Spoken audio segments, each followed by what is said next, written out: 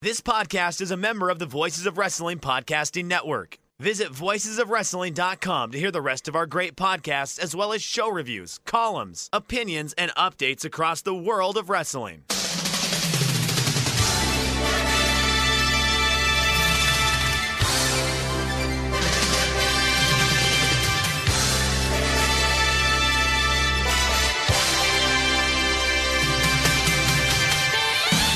Hello everybody and welcome to the Super J-Cast. I'm Joel Abraham, joined by a fully recovered Damon McDonald. Damon, are you feeling better now? I am, thank you, Joel.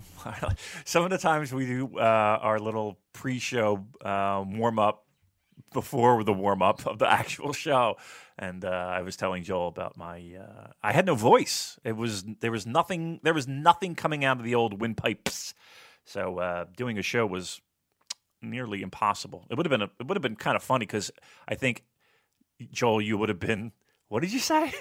after every sentence, and I certainly didn't have my normal pep and vim. So can you do an impression of what you sounded like? Yeah, I'll do it right now. Ready? That was it. I was hoping you'd sound like Honma.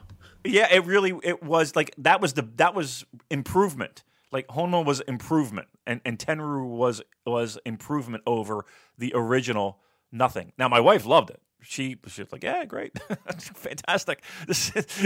Can we work this into a weekly occurrence?" But yeah, it was pretty frustrating actually, and it hurt too. It was hurt to swallow, and it hurt to. I couldn't practice my opera either, so I don't practice opera.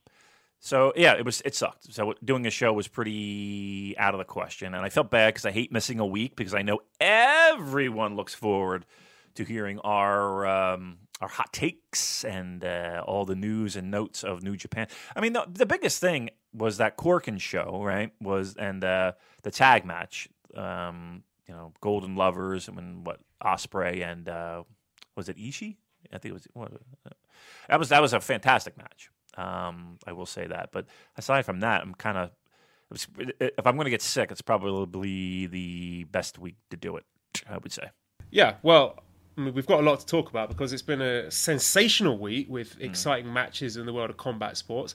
None of which were from New Japan Pro Wrestling, but we did have Zabit Magomedsharipov in UFC 228 last weekend, busting out an honest-to-God cremation lily, the Zack Sabre Jr. finishing move, getting a tap out. And this morning we had an excellent boxing match between Canelo Alvarez and Triple G. Did you see any of that? I didn't see any of the boxing, but I did see the online post that you had of that. I can't pronounce the fucking name, so but yeah, and it was I know you raised the ire of some MMA purists, but. I thought it was I definitely wasn't doing it on purpose, Damon. If you're insinuating that I'm trolling Inokius, you are dead wrong. Because I'm one of them now, and I'll tell you why. Because now I'm a sumo fan. Sumo is my new favourite thing, and the Inokius love sumo, so we're all brothers now. In the sumo brotherhood. Like I've been following the sumo Akibasho with the help of the excellent Nicole, who's been giving me a beginner's guide, and hopefully we'll have our own sumo podcast getting off the ground soon, following the YouTube videos of Robert Mensing. And I'm telling you, Damon, it's amazing. Have you ever watched any? I watched the stuff that's posted that you share. I haven't had a chance to check out any of the actual stuff and those videos as of yet, but. Yeah, I'm down. And here's the thing with the Inoki. I'm from there. Like I know I'm in. You know what I mean? Like I'm certainly not hand waving this new wave of Inokiism. Again, there's pluses and minuses to it, just like there's pluses and minuses to where we are right now with current New Japan. So, I don't have any. Here's the thing. Here's the only problem that I would have with it is that I think numbers wise, I think it's telling of how successful that was, right? But the style, if you can stomach having a judo match thrown in the middle of a pro wrestling show, and a style very very work shooty, then yeah, it's a little bit, if you're looking at the needle, it's probably more pinned toward there, and to some people that can be a dull style, and you're not going to see, it's. I think people going back in time might have more of an issue trying to get back to get into that style. Like if people hopped on the bandwagon of New Japan in the past 2 years, it might be very difficult to go back and watch, 2000 era New Japan. So, just because the style, it's a much different, much more hybrid shoot work shoots kind of style. Not a lot. I don't want to say not a lot of flash, because there were matches that had it. It's a very hard hitting style. But again, the knock that I would give it, and it's not really a knock, it's just kind of is what it is the fact that it didn't do very well for New Japan as a style philosophy. It didn't, and the proof's in the pudding with the numbers and the gates and where it was in fandom. So it is what it is. But I kind of think it's funny, actually, when I see the stuff.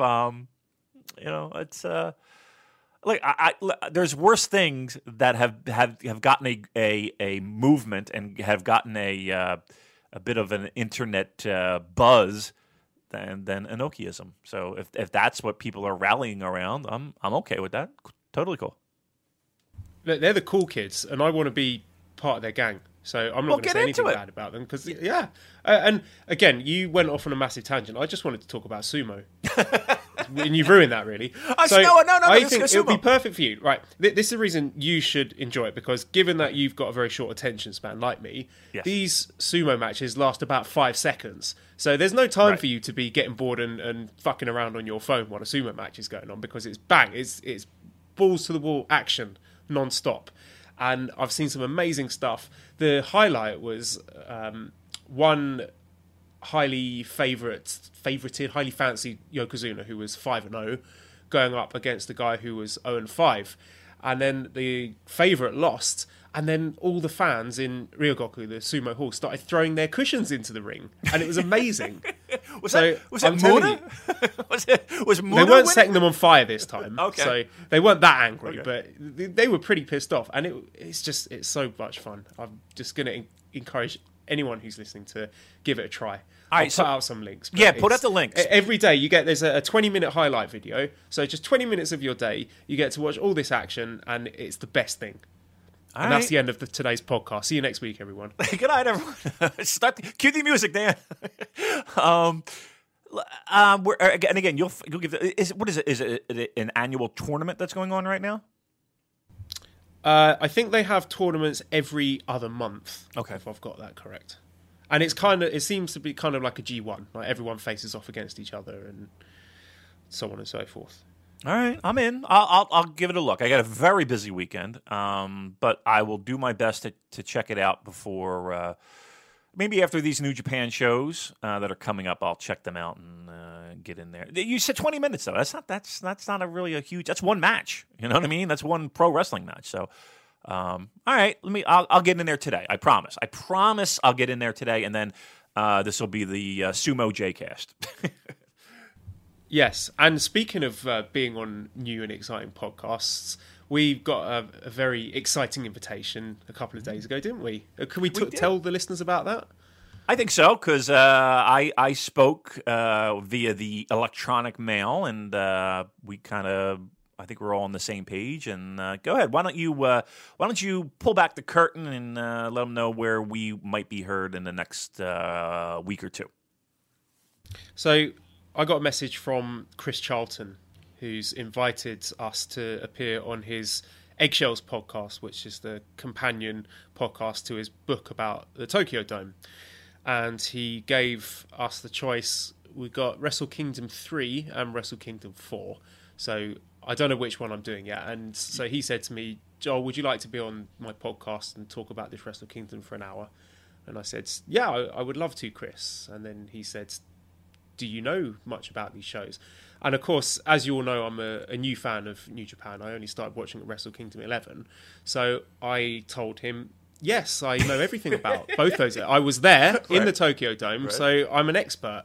Gotcha. So listeners, if you can help me out by sending me some interesting things about these shows, because otherwise I'm going to make a complete tit of myself. So any hot takes on those events are welcome, and tell me which one's good as well, because Damon's told me to go to Wrestle Kingdom 3, and I don't know if I necessarily trust you, Damon. You might be giving me the crap show, so you get to talk about the interesting one.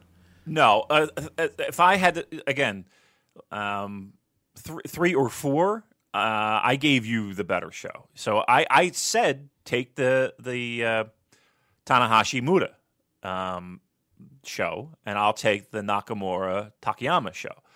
I think you got the better show. I mean, did you take a look at the lineups? The lineups are pretty.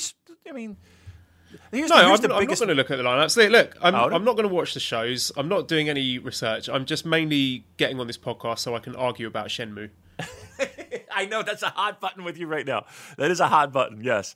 I'm sure it'll be 55 minutes of that, and then 5 minutes of the show and synopsis and review. But no, we're thrilled, right? I mean, you sent me that text, and I met Chris a couple times in my travels over there to Tokyo. I met him before one of the G1s, and I met him at both Wrestle Kingdoms that I went to. So he's a good gentleman. I'm excited. I had to go order his book, Eggshells. I did order it so I could give that a quick read. It was all on my to-do list. It's one of those things where it's like, I got to get this book. And I want to get this book, but you just haven't. So it was like, there's motivation to get Amazon Prime in use. So that's on its way. So we're all excited. We're hitting the big time, Joel. So that's that. And then also, if we're talking about other things along that same ilk, I know we say this a lot, but T-shirts are right around the corner, kids. We are moving rapidly. We have a few designs that we love, and we have another one that's on its way. I won't say who's making it, but let's just say that I guarantee that the majority of our listeners will know the person who's making this design, and I'm super excited for that as well. Yeah, because pulling back the curtain a bit, as you like to say, we have toyed with the idea of doing a Patreon, but I think neither of us are keen on the idea of being obligated to churn out content because people are paying for stuff. So I think it's much better if you want to support us, buy a T-shirt, and then you get something for it as well. And we don't have to put out podcasts when we can't be bothered. Right. That sound like crap. Right. We're not going to review Michinoku Pro from 1996, even though it's good. So, yeah, I mean, I think, like I said, we're not trying. And here's the thing with the T-shirts. We're not going to make $1 trillion off of it. It's more of, you're supporting the show. This is for us. This is a vanity project, so I can wear a T-shirt with the name of my podcast on it. Like, I don't give a fuck if no one else is buying them. This is for me. Yeah, these are Christmas gifts that I'm giving to my entire family. Oh, what is Super J-Cast? Oh, but that kind of looks like you. So yeah, it's. But here's the thing. Since day one, people have been asking for that, and even people have been asking how we can support.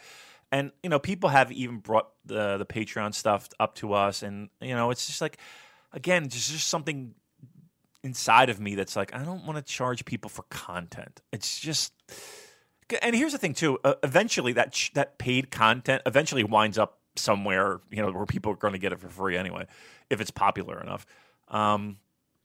So, and again, that it's that obligation, right? I'm going to keep this as fun as possible, but again, T-shirts we think is a solid idea, and they're coming. And like I said, sooner than later, and we're excited for the designs, and we'll give the full details and everything when it's live, of course. But it's right around the corner, so just hang in there and support us and help us, and wear a T-shirt with pride, and get people involved that maybe don't know about the show. let me rewind a bit. So you said something about if you got content locked behind a Patreon, it can sometimes end up on the internet for free anyway. Honestly, do you think that we're at that level of popularity where anyone is going to waste their time making a torrent of us talking bollocks for?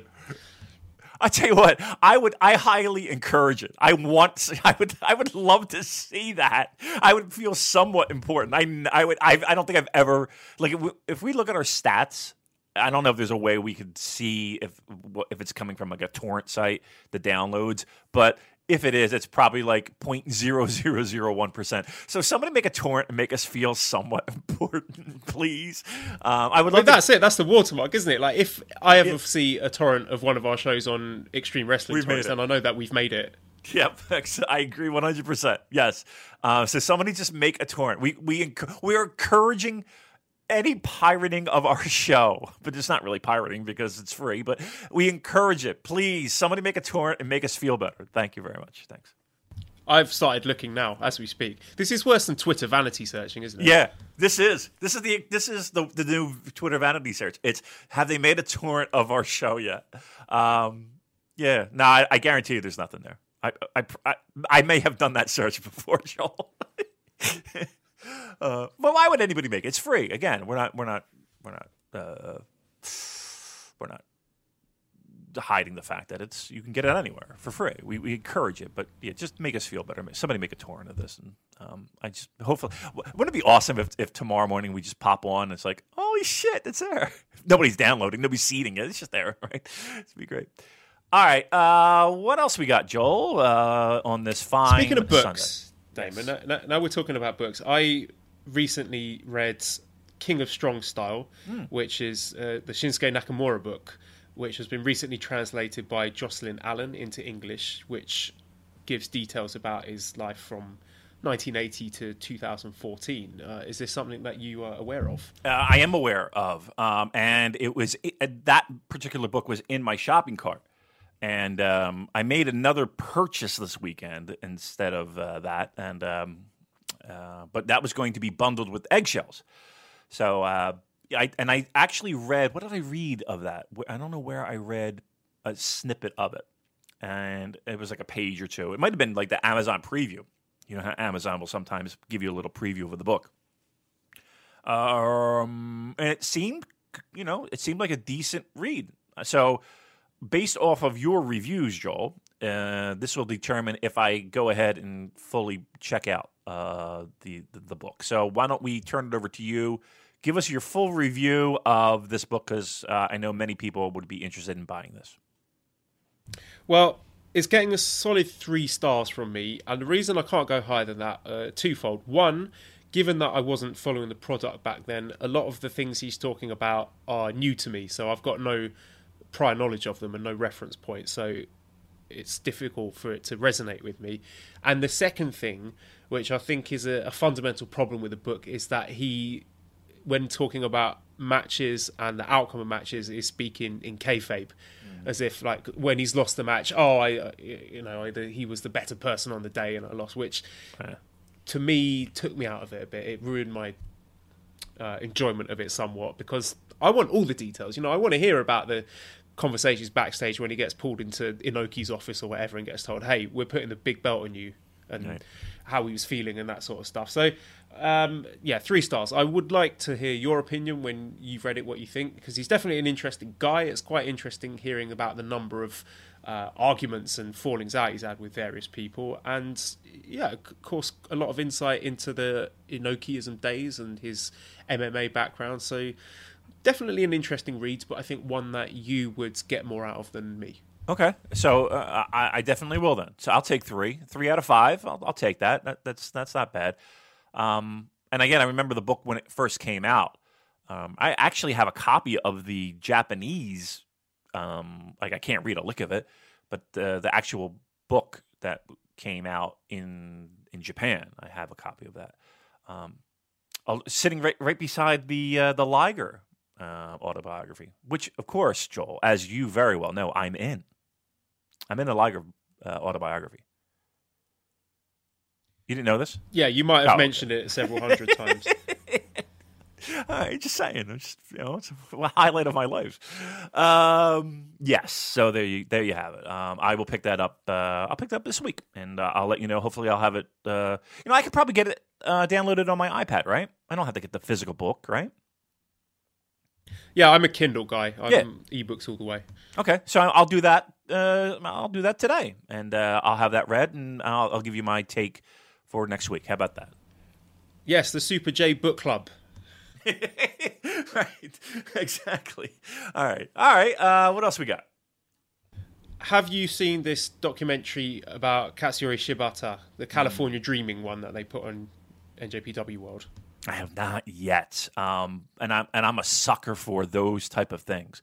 I tweeted to somebody, or somebody mentioned something about some behind the scenes thing, and I forget exactly what it was. It might have, it was Being the Elite right after All In, which I thought was really solid. I really liked that a lot. So I'm a sucker of behind the scenes, how things get done before shows and after shows and all that stuff. So that kind of documentary stuff I'm all in on, pardon the pun. But I did see a little snippet of Shibata running the ropes, right? I did see that. So and the, what was it, the burger thing, the no carb burgers from In-N-Out with the lettuce wrap. So I did see those little clips. But that also was on. You know what's amazing is that I was sick for a trillion days, it felt like. But I don't feel like I watched anything. I feel like I had plenty of time to watch shit, but I didn't watch anything. I feel like I wasted time just fucking doing nothing. But I have not watched it. Have you seen it, Joe? I have, yep. I tell you, right. If I were a trainee in his dojo and seeing a guy like Shibata prowling around holding that wooden sword thing that he's got, I would do whatever he tells me to do. Yeah. Yep. But it was definitely a really interesting watch. And there were some really nice moments. Him having an air basketball match with Tanahashi. That was a lot of fun. Two of the young lions who were featured in his dojo are going to debut in a dark match at Fighting Spirit Unleashed, which is going to be interesting to watch. And the biggest takeaway for me was that at the end of the documentary, the narrator said this phrase, while he prepares for a comeback. Oh. Mm-hmm. Ah. Okay. How are we feeling about this? Very excited. How could you not? Very excited. Are we walking on once again eggshells with this one? This is a. Am I reading too much into this? I mean, the guy said training for a comeback. I mean, those words are pretty cut and dry, right? I mean, I would hope that something like that gets released on New Japan World gets scrubbed, right? And somebody's watching it and saying, we might have to do a second take on that because he's not really coming back for a comeback and we don't want to put false hope into people's minds. But while he's training for a comeback, that's, to me, that's pretty cut and dry. He's training for a comeback. Doesn't mean necessarily that he is coming back, but training for a comeback means in his mind, he wants to come back and is taking steps to do so. That's exciting, but I hate to be, again, if he gets cleared by medical professionals to come back, then then how can you say no? But it is Shibata, mind you, and I would hope that there would be careful consideration to what he. No, here's what I'm trying to get at, Joel. No fucking headbutts. No, there will be no fucking headbutts from this point forth, right? Well, you'd think so, wouldn't you? But this is Shibata we're talking about. That's what I'm saying. I would not be the person who would say to him, no headbutts, because it would probably just make him want to do them more. Knowing what we know about him, that might not it's be like when far I from... tell my wife not to do something. Yeah. It's a fool's game. Yeah. You know what that just reminded me of It's not even. I'm sorry. I tease and I'm going to pull back because it's not even. I don't think it'd be interesting to anybody.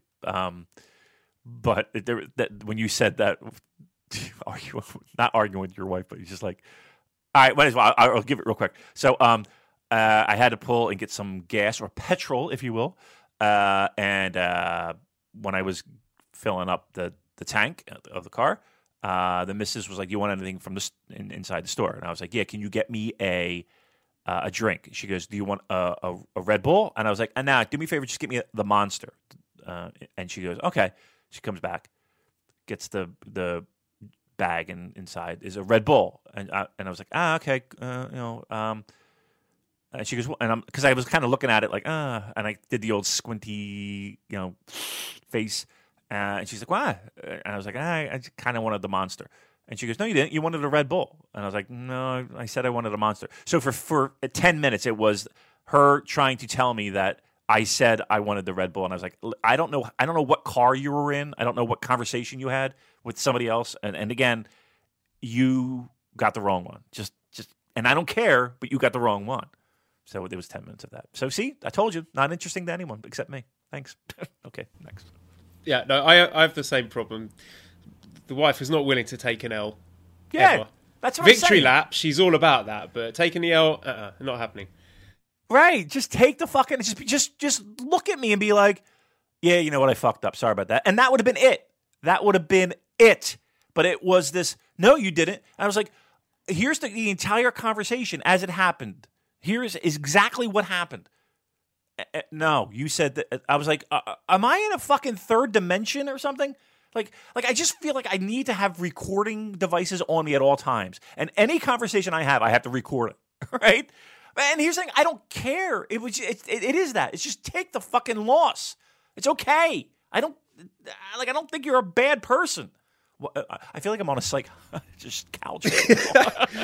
Well, yeah, you've already lost by getting into this debate. That's not the hill to die on. For all the spousal arguments, no, I wouldn't pick that particular battle. Right. But it wound up being 10 minutes of conversation, and then it had to be, all right, can we just not fucking, let's, all right, then to turn it to that. Like, I just want to have it's fucking Saturday. Relax. And that is time that you're never going to get back. Exactly. A bit like New Japan destruction in Hiroshima. No, that's a joke. No, that's a joke. It's just a joke. We're not going to go into that yet, but I couldn't resist. I couldn't resist. That was good. But there you go. That's the little again, behind the curtain in Damon's life. All right. So what do you say? Man, look, I cut out all the stupid hunky questions and which fucking New Japan wrestler would you like to take on a date with you? And still, we're half an hour in and we haven't talked about the important stuff yet. What's wrong with us? Because we like to do it. Here's the Joel. I tell you, I say this every fucking time. It's like we do this show for us. I hope people understand that, and the listeners are there to. Here's what it is. It's like we're Uber drivers, right? And we're in the car, and people can just get in the car and come along, and then after 2 hours, we're done. So sometimes we're going to go off the beaten path a little bit. Sometimes, but eventually we get back on. It's okay. Listen, how boring would it be to just be like this guy beat that guy? What do you think about that, Tom? Oh, great match. And it's just like, we're going to get to the New Japan stuff, but we do a show. Sorry, I want to know which Tom you're throwing shade at here. Tom, I don't know any. I just picked Tom out of my mind because you know why I picked Tom? Because I looked at my phone and I got a text message from my friend Tom. That's really what it was. Tom Wiltsey. He's my best friend since third grade. Good save there. It really was. There's some podcaster out there called Tom. Right. That Damon is subtweeting, as the kids would say. Yeah. And I intend to find out who it is. Yeah. I don't know. I can't think of any podcasts that have a Tom. So everyone is safe. Everyone is safe from the wrath of Damon. Here's the thing. I like most of the podcasts that are out there. I don't listen to every one of them. There's plenty of room out there that, Ours is the best. Ours is the best. I mean, I don't think there's any doubt about that. Fuck. But there are so many. not just New Japan ones. There's plenty of New Japan ones.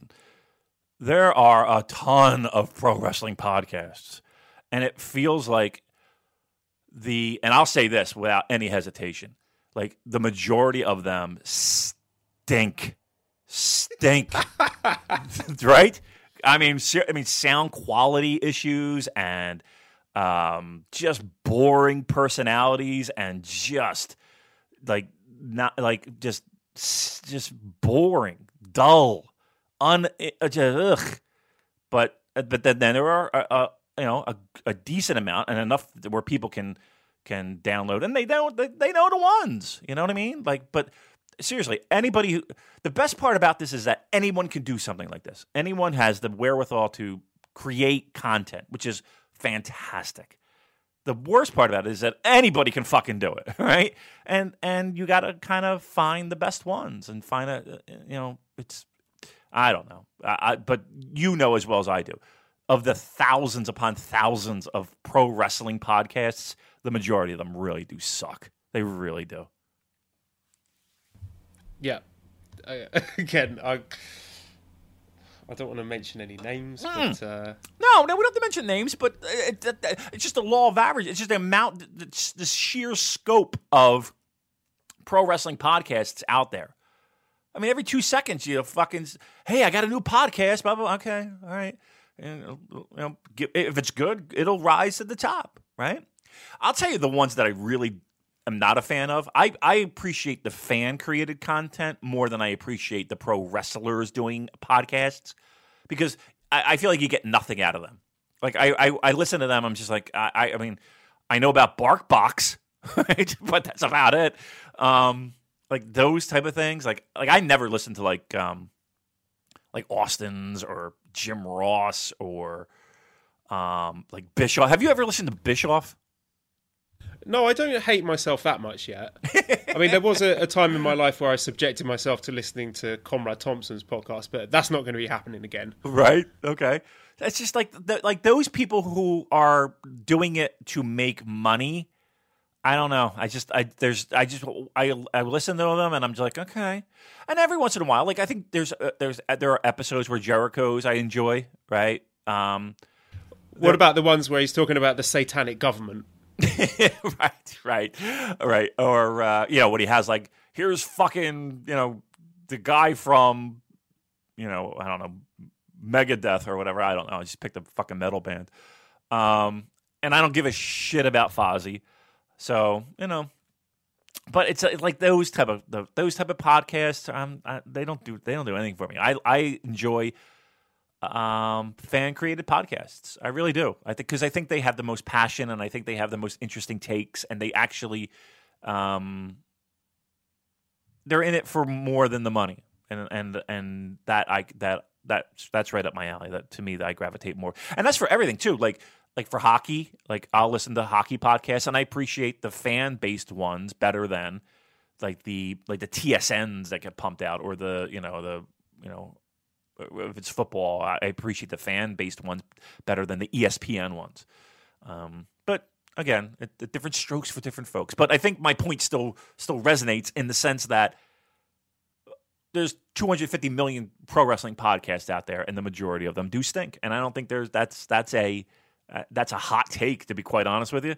I think it's just a numbers game. Well, the best are going to be at the top. Now, whether we're up there or not as one of the best, is debatable, I'm sure, but I like to think that we are, so go fuck yourselves. All right, thank you. Okay, here is a new segment. I mean, it's not going to be a recurring segment, but to steal from the Voices of Wrestling flagship, I'm going to call this one Bouncing Around the Juniors. So I've got 3 juniors. I think they're juniors. 3 juniors I want to ask for your thoughts on. Okay, number 1, Shingo Takagi, who I believe is now a free agent. What are your thoughts on him? Do you think we're going to see him in New Japan anytime soon? Shingo being from formerly of Dragon Gate, right? And making it known that he is leaving and, as we like to say, bouncing around, right? I mean, the opportunity is there, right? If I'm getting percentages, it does smell a lot like an Ishimori kind of thing, doesn't it? I'm going to go less than 50%, less than 50. And if it does happen, it's not going to be an immediate thing. So I'll say 35-40% chance that he'll be in a New Japan ring.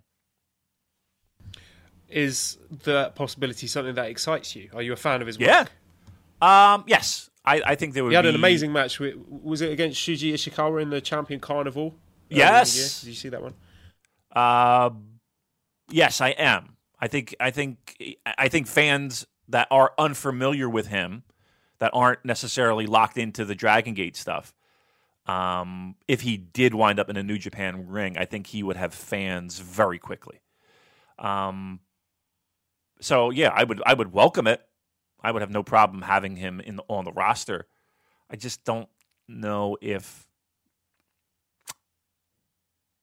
Again, I would say 35-40%, a little less than 50%, but the opportunity's there, right? I mean, it can happen. And here's the thing: maybe he just dabbles, right? Maybe he's in on a show or two. I mean, I remember when Daisuke Sakamoto was on the what was the Blue Justice shows? The Lionsgate project thing. Yeah. I mean, everybody was like, "Holy shit!" You know, this he's in the G1. right, exactly, right. So, I mean, we might see something along those lines, right? I think that would be more likely, as opposed to, you know, they announce a 2-year signing, right? So, so if we're asking if that's a possibility, I would say that's greater than 50%, to be truthful. So I welcome it. Those are my projections. Okay, junior number 2 to discuss is Kawato, who defeated, I hope I'm pronouncing this correctly, Drone. I don't know if there's another pronunciation to that. Anyway, Kawato defeated Drone in a lightning match to earn his first singles victory in CMLL. So when do you think he will return? Is it possible returnee for Best of Super Juniors, or sooner than that, or later than that?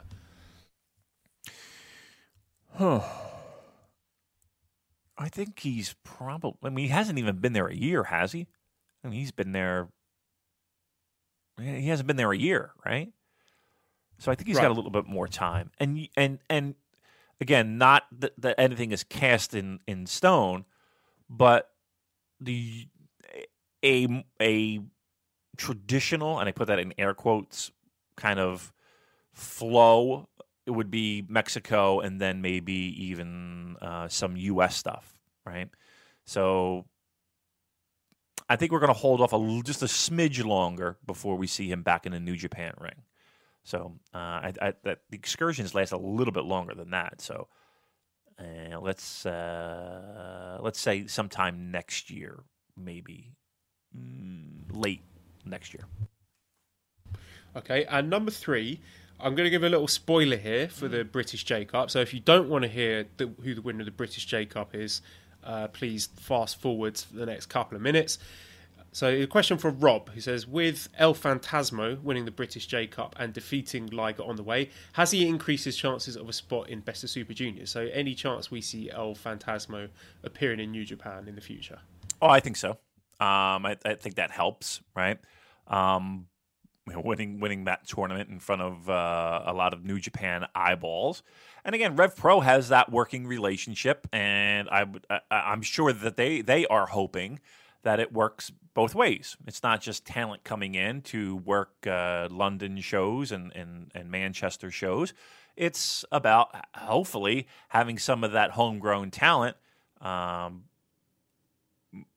take a trip over and go 1-6 in a tournament, right? And that's fair. That's where you start. So I know that's their goal, and I think that winning that tournament helps those chances. So I'll give a yes, if not in maybe in junior tag league. That might be a possibility that we see him there. So there's plenty of openings, right? It feels like for that tournament.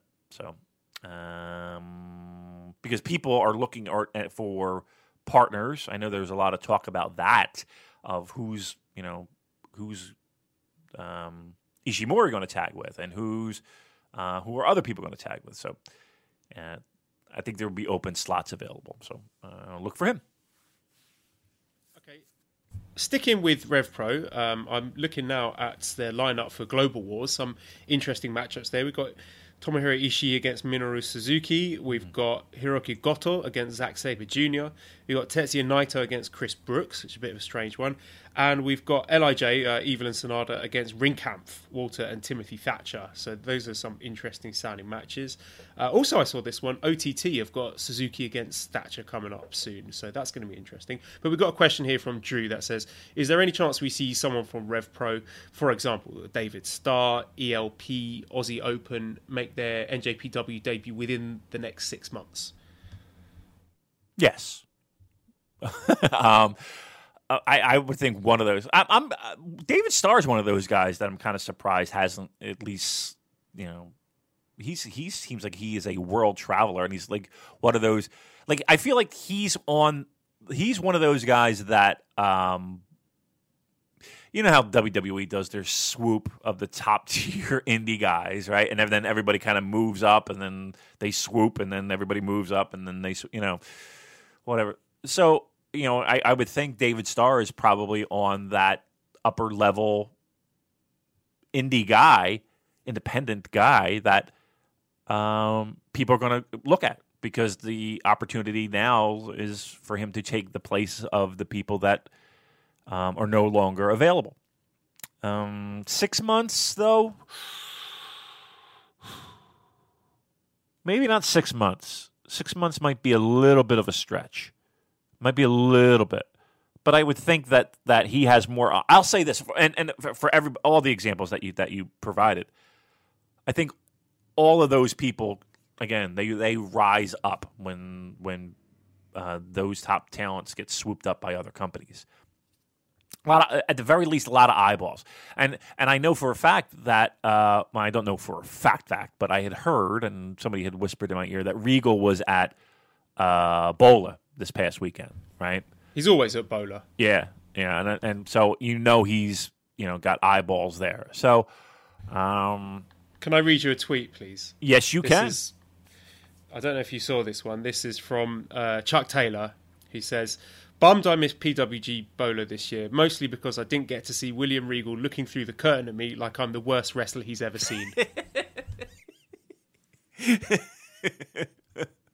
That's funny, man. He's got that Twitter game strong. So yeah, that's. I'm sure people feel that way at certain times, but it's you go to Bola and it feels like you're that new hot indie band, and all the record labels are coming to your shows, and you want to put on a banger. So everybody's there everybody's there with an open contract. It feels like so. Do you know who Puma King is? I've heard the name. He's is he in CMLL or? I know the name. I'm not too familiar with his work though. Oh, careful! There's been an absolute shitstorm on Twitter today about. I think it was Ryan Satin not knowing who Puma King was, and then people losing their minds over that. Really? Yeah. Well, don't go on Twitter, Damon. Am I going to get buried for not having the best of Puma King? All right. I mean, are you familiar with the Puma King? I think people were getting upset because they thought, as a journalist, I think he was there as a fan, but people were saying, "Oh, you're a journalist. You get paid to cover these things. You should have done some research to find out who he is." I'm not touching that one. I'd rather move on. No, I mean seriously. I mean, people are upset that he didn't know who he was. So I guess he tweeted out something like, "Oh, this guy's great. I've never saw him before." Or what? Like, give me a little background. All right. Yeah, that was it. So fans who couldn't get in the building are upset at him because he's not as up on Puma King. Is that what it is? Because I'll be honest. Yeah, some people have said that, given that he is a wrestling journalist, even if he wasn't covering this event professionally, it would have behooved him to, when the Bola lineups were announced, to do a bit of research on the people that he didn't know, watch some of their matches, etc. Okay, that's a fair criticism. That's a fair criticism. I don't think that's but again, I do a New Japan podcast. I consider myself a pro wrestling fan. I can't sit here and tell you that I tune into CMLL every week, right? I don't. So if people are going to bang on me for not, again, sitting here watching a fucking 2-hour best of, I haven't. I'm not super familiar with his work. I probably have saw a match, but I can't give a hot take on Puma. I just can't. So, but again, I see where their problem is of that. But here's the thing too. As a fan, I can guarantee you I've gone to plenty of shows where I didn't know every single fucking wrestler on the show. Right? I think I could probably tell you that it's every show I've ever been to. There's one or two guys where I'm like, I'm not familiar with a lot of his stuff, right? I mean, so again, I understand that they're saying it's Bola. You should have watched a couple of his matches. If okay, all right, but it really that's the Twitter beef today. Yeah, there's always something, isn't there? It really is. That's just oof. All right. Again. All right, let's move on. Whatever. Right, next piece of info I got here is that Fighting Spirit Unleashed will stream live on NJPW World in the US. That's something we were discussing last time. There was some consternation over whether or not it would be shown, I think. Or have I dreamed that up? Were we discussing that? We were. That it was pretty crazy that people in the U.S. weren't going to be able to watch it live. Access TV deciding not to do it. Yeah, so that's good news. All right, so it would be streamed live on NJPW World, correct? Yes, in the States. I don't know about internationally. Okay. Well, listen, the States is the only place that matters, right? What? Just kidding, of course. Kidding. I have to dust off the old VPN. I say dust off the VPN. I'm using it all the time. What am I talking about? I know, really. That thing is well lubed, Joel. Pretty hot. Okay, good news. So everybody will be able to watch it live. But I mean, the show's gotten a little bit more interesting, right? You don't happen to have the lineup right in front. I mean, do you have the lineup in front of you? Because I don't know. I don't hear. Here's the problem. I don't hear any buzz for this show at all. Like this is a, and I know it's maybe a week or two away, but Jesus Christ, I mean I don't hear anything, and we're guilty of it too. We haven't really discussed it all that much. I just think there's zero we did. buzz. Like there were 3 matches announced. It's still the same 3 matches on the card, so there's nothing more to say about it until they start announcing some matches. We can't talk about it. Right. I wonder. I'll take a look on StubHub and see what the secondary market is doing. I don't. It's not sold out, right? Nobody's mentioned anything about it selling out live. I don't know. It's just a weird. I don't know anybody who's traveling in for it. And usually, I'll get some feedback of people coming in. Like I haven't heard anybody. The usual suspects have not texted me. Now, I'm a terrible texter, so they might have just been totally frustrated with me not returning their texts. But I'm sorry. I'm a terrible texter. But I haven't heard anything. So I don't know if that's a telling tale or not. Okay, well, people had to wait a whole week to get our hot takes from those 3 Road 2 shows from last week. So here were my talking points that I've got written down here. Golden Lovers versus Ospreay and Ishii was great, and I would like to see more good tag matches like that. Yota Tsuji is looking hunky, and he's got a nice beard. I've got Taichi versus Harold May, and Okada repeatedly hitting Juice in the balls. So those are my takes from the Road 2 shows. What about you? And again, the tag match I thought was great. Yep. I mean, that's perfect. We'll talk about Red Bull and Monster arguments with the wife for 15 minutes, but that's pretty much our take on those shows. It really is. That's what you missed out on last week. Yeah. Us vamping for 2 hours over that. That's really what it was. All right, so that takes care of that. We'll check that off the list, cross that off. And then we can move on to more recent and more, I I don't want to say more of the same, but I don't. I texted you. Well, listen, I'll let you steer the ship. If are we going to this Hiroshima show? Yeah. First question I was going to ask you about destruction in Hiroshima. We had a new commentator. We had Mark Warzeka. Yeah. What did you think about him? I'm not going to bang on him, right? I'm not, because I think he did a good, a fair job, right? Considering it was his first time, New Japan, live environment, a lot going on, right? So I think he did a fair job at that. It felt like he didn't let Kevin Kelly drive the ship at times, and it got a little bit overbearing. I wanted him to be the color guy, to be the guy to add spice and add flavor. And it felt like in the first match with the 6-man tag, he was doing a lot more play-by-play, and you could tell that was kind of pulled back a little bit from him. And again, that might be nerves, that might be being excited, and I get that. So I'm not gonna kill him for that. I thought he did a fair job for the first time out behind there, and on a I don't want to say a major show, but an important show to a certain degree. I thought he did a fair job. It's not easy, especially for Kevin Kelly, who seems to have like a different partner each time he's out there. Like I look at it from my point of view. If I were hosting this podcast every week, and every week my co-host was someone different, then it would be really tricky. It definitely took us a while to sort of tune into each other and know when to lay out and get to know what each other's bringing to the table. So it's a similar thing here. So honestly, all the stuff that I've seen so far has not been very positive. But really, again, I'll reserve judgment until I've heard him a few more times. But I think definitely that was an issue with them stepping on each other's toes with him trying to do play-by-play. And at times it did feel like he was reading off of bullet points. But again, for the first time out, it wasn't terrible. And if he's going to be doing it more often, I'm sure there's room for improvement.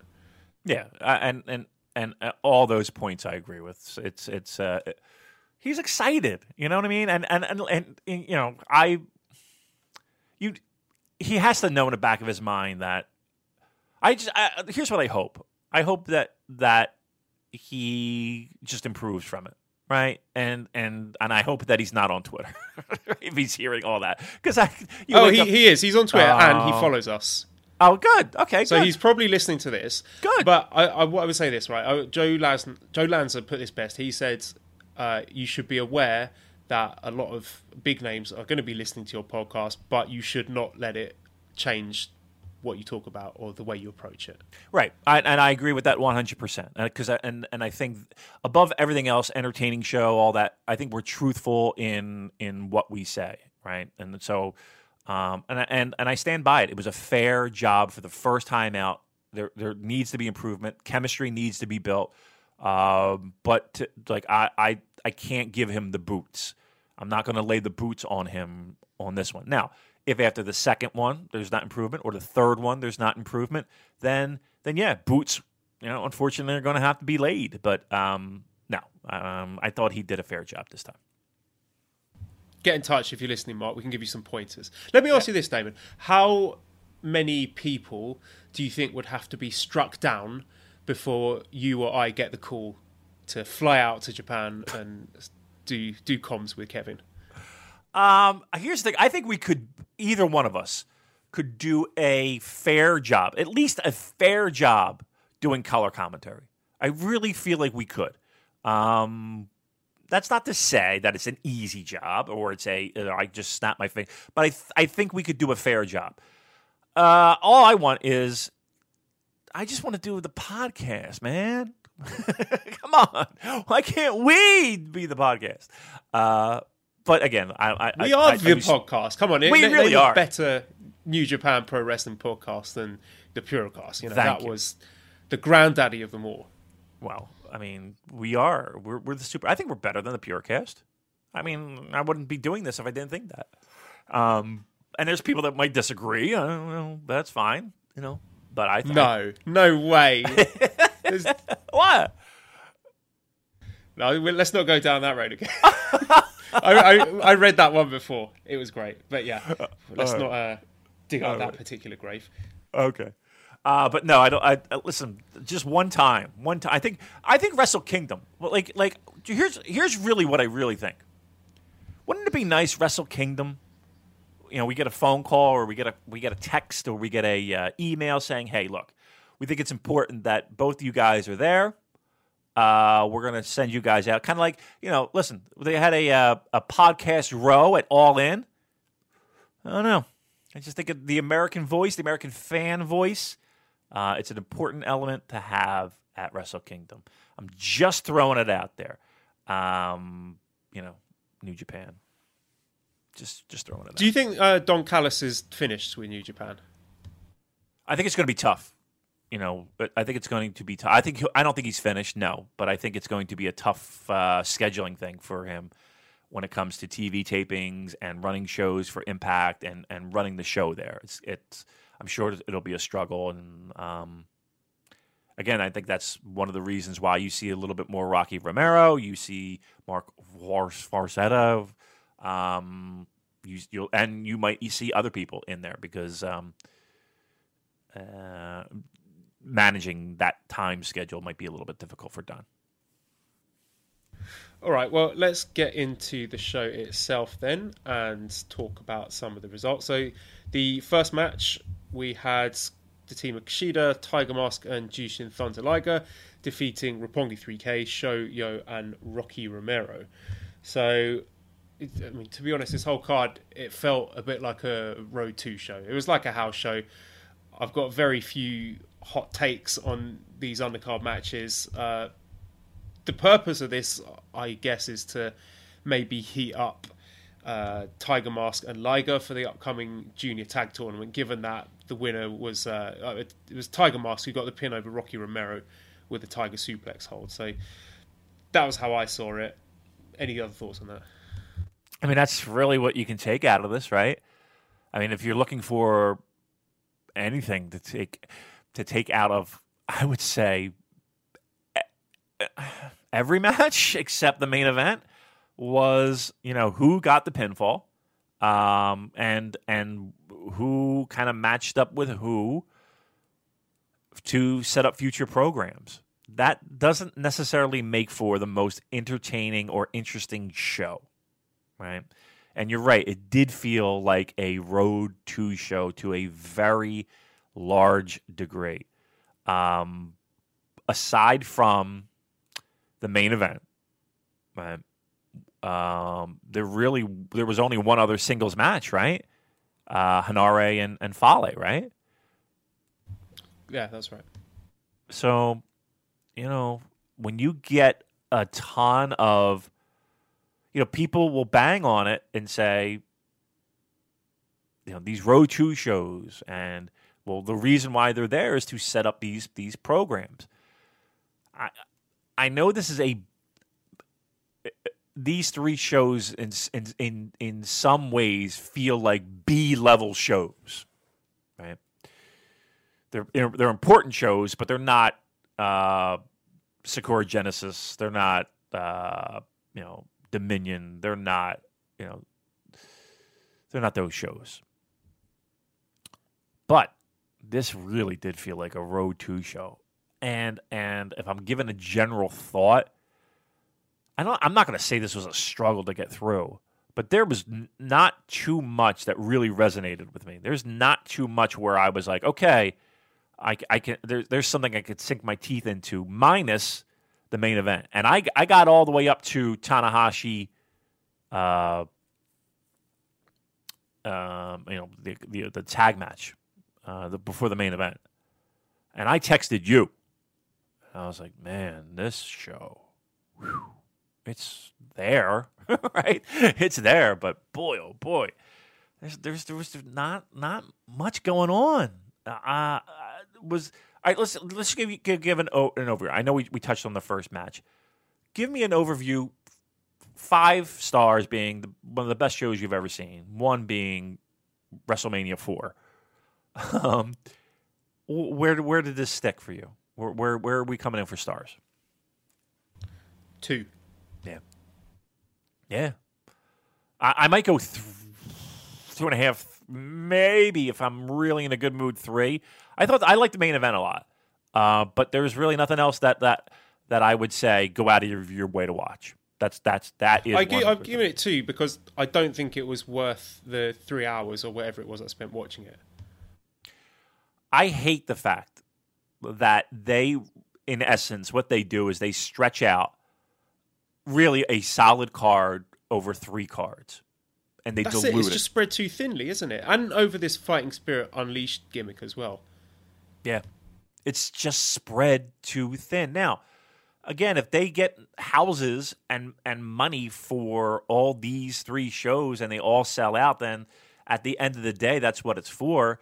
But it just feels diluted. It feels like it's a watered-down version of a decent show. I hate it when they do these things. I'm not going to lie. I hate it because it just doesn't feel like it doesn't feel like I should care enough. And then what it feels like? It feels like I should fast forward to the main event.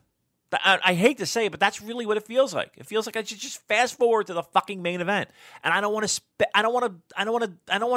that feeling. It's not a good feeling. That where I know that everything below certain points, I can fucking hand wave. I don't want that feeling. That's not good. But again, at the end of the day, if Hiroshima sells out, if is it Beppo, that sells out. If Kobe sells out, I mean, that's at the end of the day, that's what's the most important thing. But this felt like a watered down show. Yeah, I can't really add anything else to that.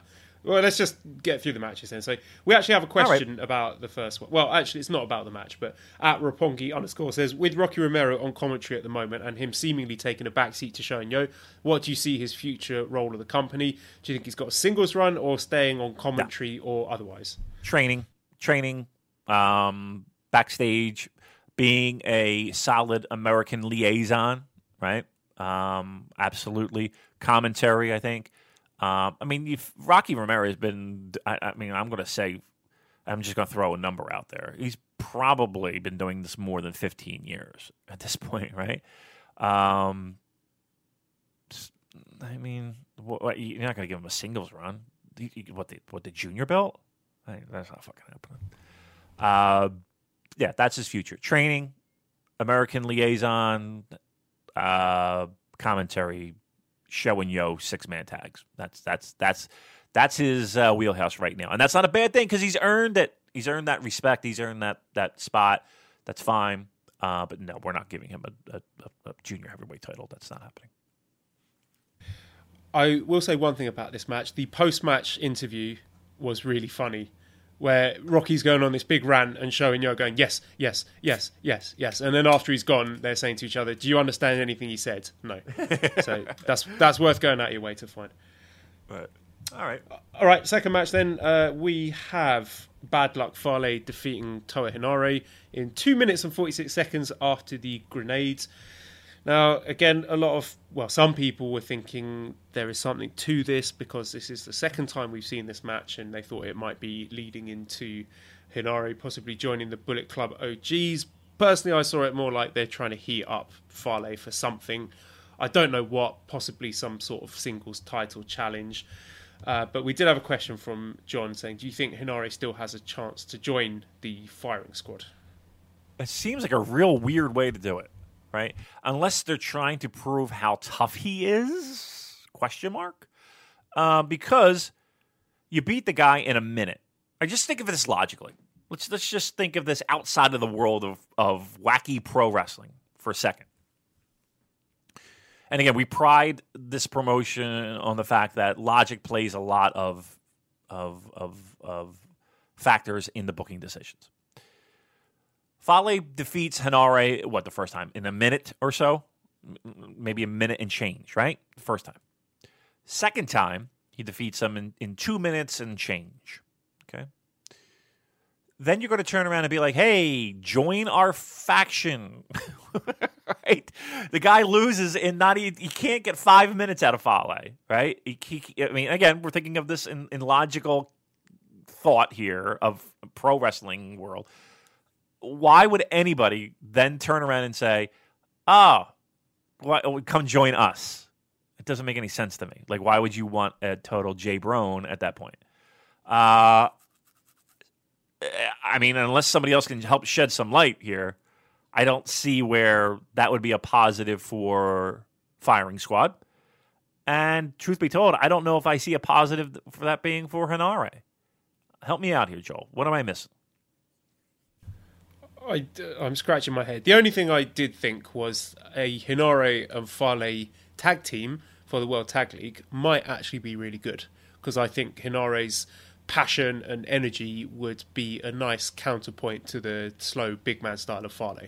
So if they do find a way to get there, I'll be into it. But storyline wise, I'm failing to see how it works. I don't know, maybe Henare cheats or something, and then they are full of admiration for him showing his shithousery and decide to bring him on board. Maybe. I mean, somebody's going to have to take falls for Fale, right?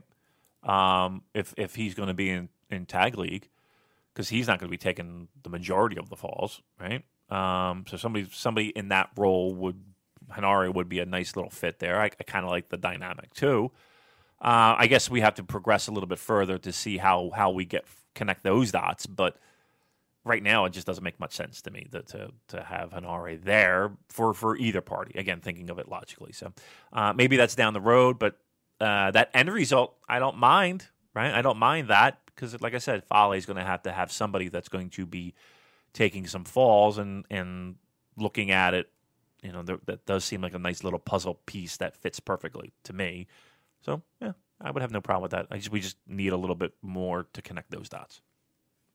In other Fale news, some of the Fale Dojo graduates are going to the New Japan Dojo. So we got Michael Richards, Andrew Villalobos, Ben Payne, and Nathan McCarter, which is going to be an interesting development. And I guess we'll be seeing those guys on some New Japan shows in the not too distant future. And there was also an interview with Fale on New Japan, the website. And the one interesting question here was they asked, you got a lot of hate during the G1 from hardcore traditional fans, and Fale said, after the first couple of nights I said to the boys, we're back in 2013. It's exactly how it felt, and I said to them, we've got to keep going, we've got to make the most of this. That's how our G1 turned out.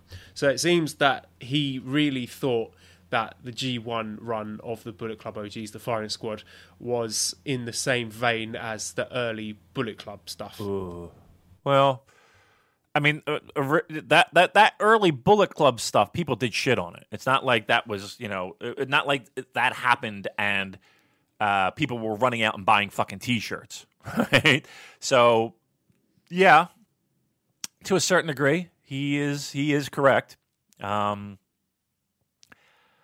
I guess my point is why would you want to go back in time to that? Because at the end of the day, I don't know how that helps you guys. I mean, they might see it differently. And again, it's not like they went into business for themselves and they decided to just fuck with the G1, right? I mean, they were told this is where we're going with this. Now, again, they took liberties, I'm sure, to advance the storyline and do what they saw fit for their own character development. But and the story development, but I don't know. I just thought I don't know how that helped. I mean, are they? Truth be told, I don't think they're any hotter than they were before G1, right? Do you think that whole G1 thing and everything? Do you think they're a hotter commodity now? I don't see it. In fact, I think they are ice cold. To be truthful, I don't think anybody really cares about them. And I think it did more harm than good. Well, I would say at the very least, people were talking about them. So, okay. I mean, yeah, okay, yeah, not in the most positive of light. I don't know how that helps them. I really don't. But they decided to do what they do. They're going to block people on Twitter, Joel. They're a house of fire. They're a house of fire. Yeah, I said earlier, it's just a bit strange that he's this angry, vigilant, I'm going to destroy everyone, I don't care what you say, blah, blah, blah, and then he's going out blocking us on Twitter. I honestly I don't even know what I said. I didn't say anything directly to him. He's gone in the vanity searches and God knows what. It's just, it's a bit odd. It is funny. Doesn't quite fit with a character. Yeah, it is funny when people talk about, I don't give a fuck. I don't give a shit, man. I don't fucking care.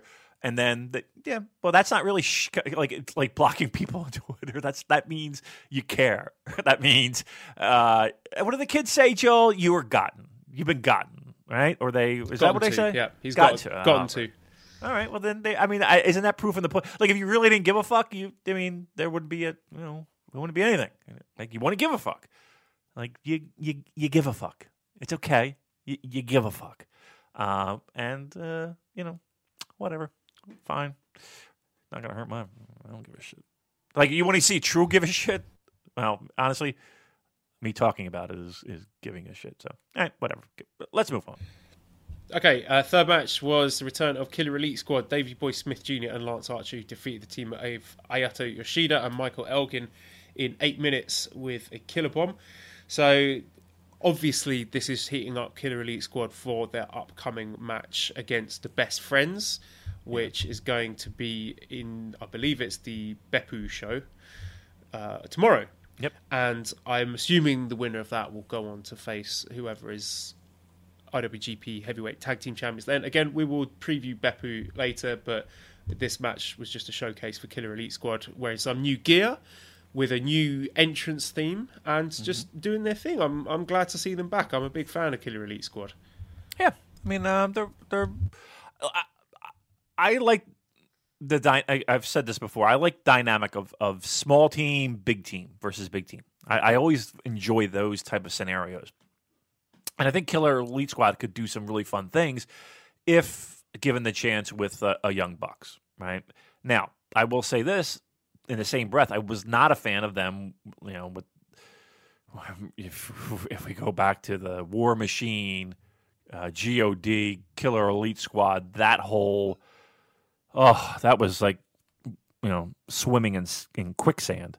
It felt like terrible, not terrible, but it was just like, oh my god! It seemed like the matches weren't bad, but they just gave the same match 3 times, and there's only so much you can do with that.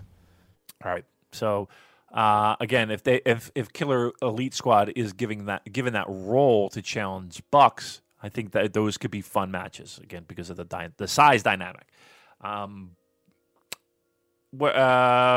mean, I have notes here, but there's really just like, okay, basically everything that you said. I wouldn't necessarily say it was a squash, but anytime you get a guy who has a young lion who you know the deal. We're isolating the young lion, and away we go with power. They were like 2 power bombs that fucking crushed them. No, I'm going to pick you up on that there because Yoshida, he's not a young lion, is he? I mean, he's clearly a step above that level. So I was going to ask you about him actually because he's quite in an interesting position because he is like he lost a singles match to Chase Owens, so he is below that tier of singles guy. He's below your Chase Owens and your Hinares of the world, but he is above the young lions because he beats Shota Umino on one of these Lionsgate projects. So he's in a bit of a funny position. He's still quite young. How do you see him moving forward? Do you think he's going to be sent out on an excursion, or is he just going to be a lower card guy for the time being? And what are your thoughts on his performances so far? You know, there's a guy that kind of had that same course and that same trajectory, Okada. Now, I'm not comparing the two as of right now, but it is.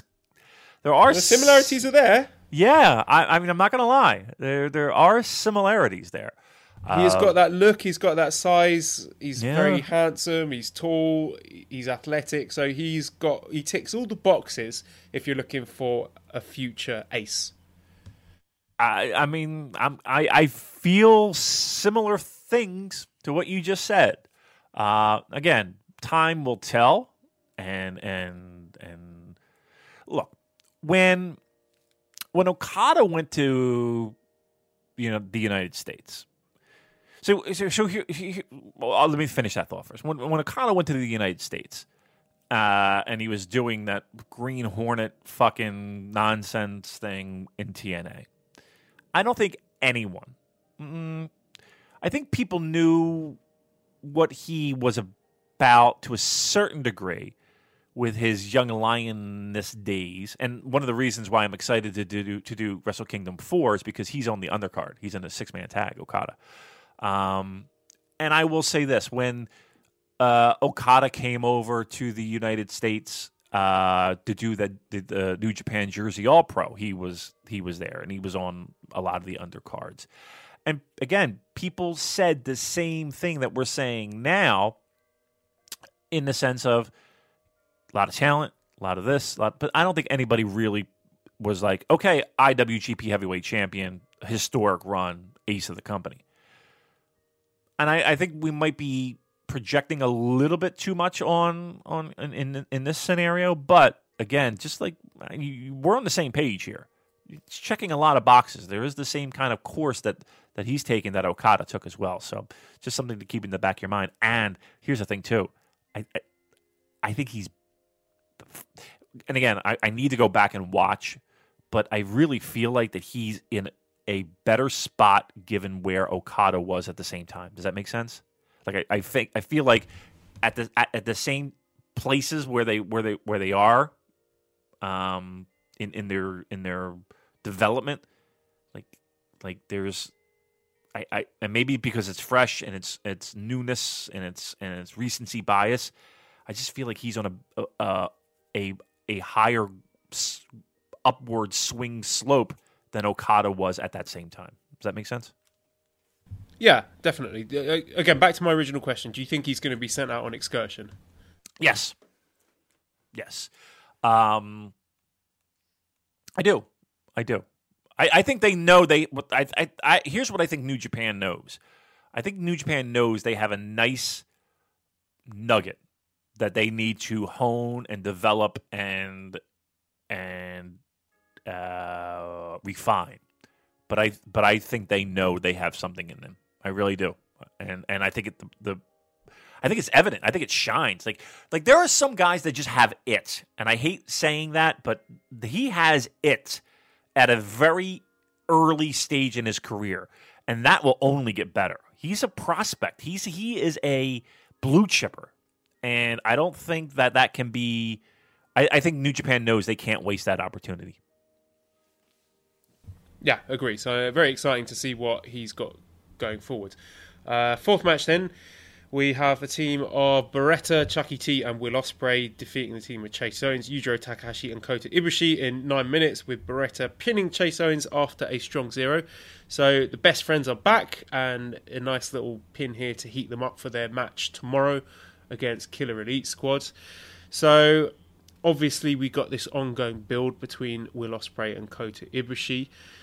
Question from Aaron: is Ospreay going after Ibushi foreshadowing his loss to Skrull in the junior tournament, and will this lead to Ospreay jumping up to heavyweight? And along the same lines, JDM says Ospreay for the Never title, so he can still help the junior division but also wrestle Kota. So what are your thoughts on this burgeoning feud between Ospreay and Ibushi? Love it. All right, I think that'll be outstanding. I know that Will has also made reference to not wanting to be a junior, right? And really nowhere else on the planet is he considered a junior, right? He's a wrestler in this scenario. So I think that'll help him make that transition. I think that's his ultimate goal, is to not be labeled as a junior and to be in heavyweight stuff. So this is the first step.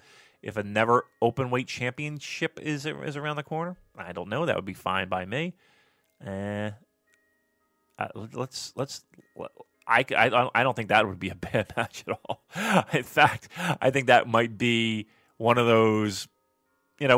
You kind of go back to Ricochet and Will, and one of those and those Cork and Hall matches, and those being defining moments in New Japan's growth, right?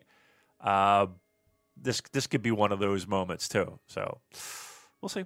I think I can't imagine it being anywhere not in the really good to great areas once they book that match. That'd be fun. I almost think that's the sort of match that is so special that you'd want to save it for a Tokyo Dome and have that on the higher end of the cards. It would be a shame to have that, I don't want to say wasted, but put on a power struggle or something like that. Or a destruction in Hiroshima. It's that's to me that's a marquee matchup, a nice protected matchup. Will he's one of those guys I'd like to see move up. Kushida as well. So we'll see. Fingers crossed. And of course, we've got the return of Beretta, who's looking pretty jacked. I mean, I don't know if he was that big last time we saw him, but is it just me or is he looking very, very hunky? I mean, when I saw him a couple weeks ago, he looked good, right? He looked good. So I think people forget about him, not in the sense of best friends tag team, but I think just what can we do with him and make him a little bit more spicy going into Wrestle Kingdom. Like the last thing I want to see is him in a fucking 6-man tag, right? I like to see him try for another never shot. I know that or U.S. title shot. I know that we've seen that in the past, but he seemed like he jumped out of the gate rather quickly. Injury. I know we got to work our way back, but I'm curious to see where he lands come Wrestle Kingdom time. I would say for the immediate future, I think it's going to be a tag run with the best friends. But long term, what would you say the ceiling is on Beretta?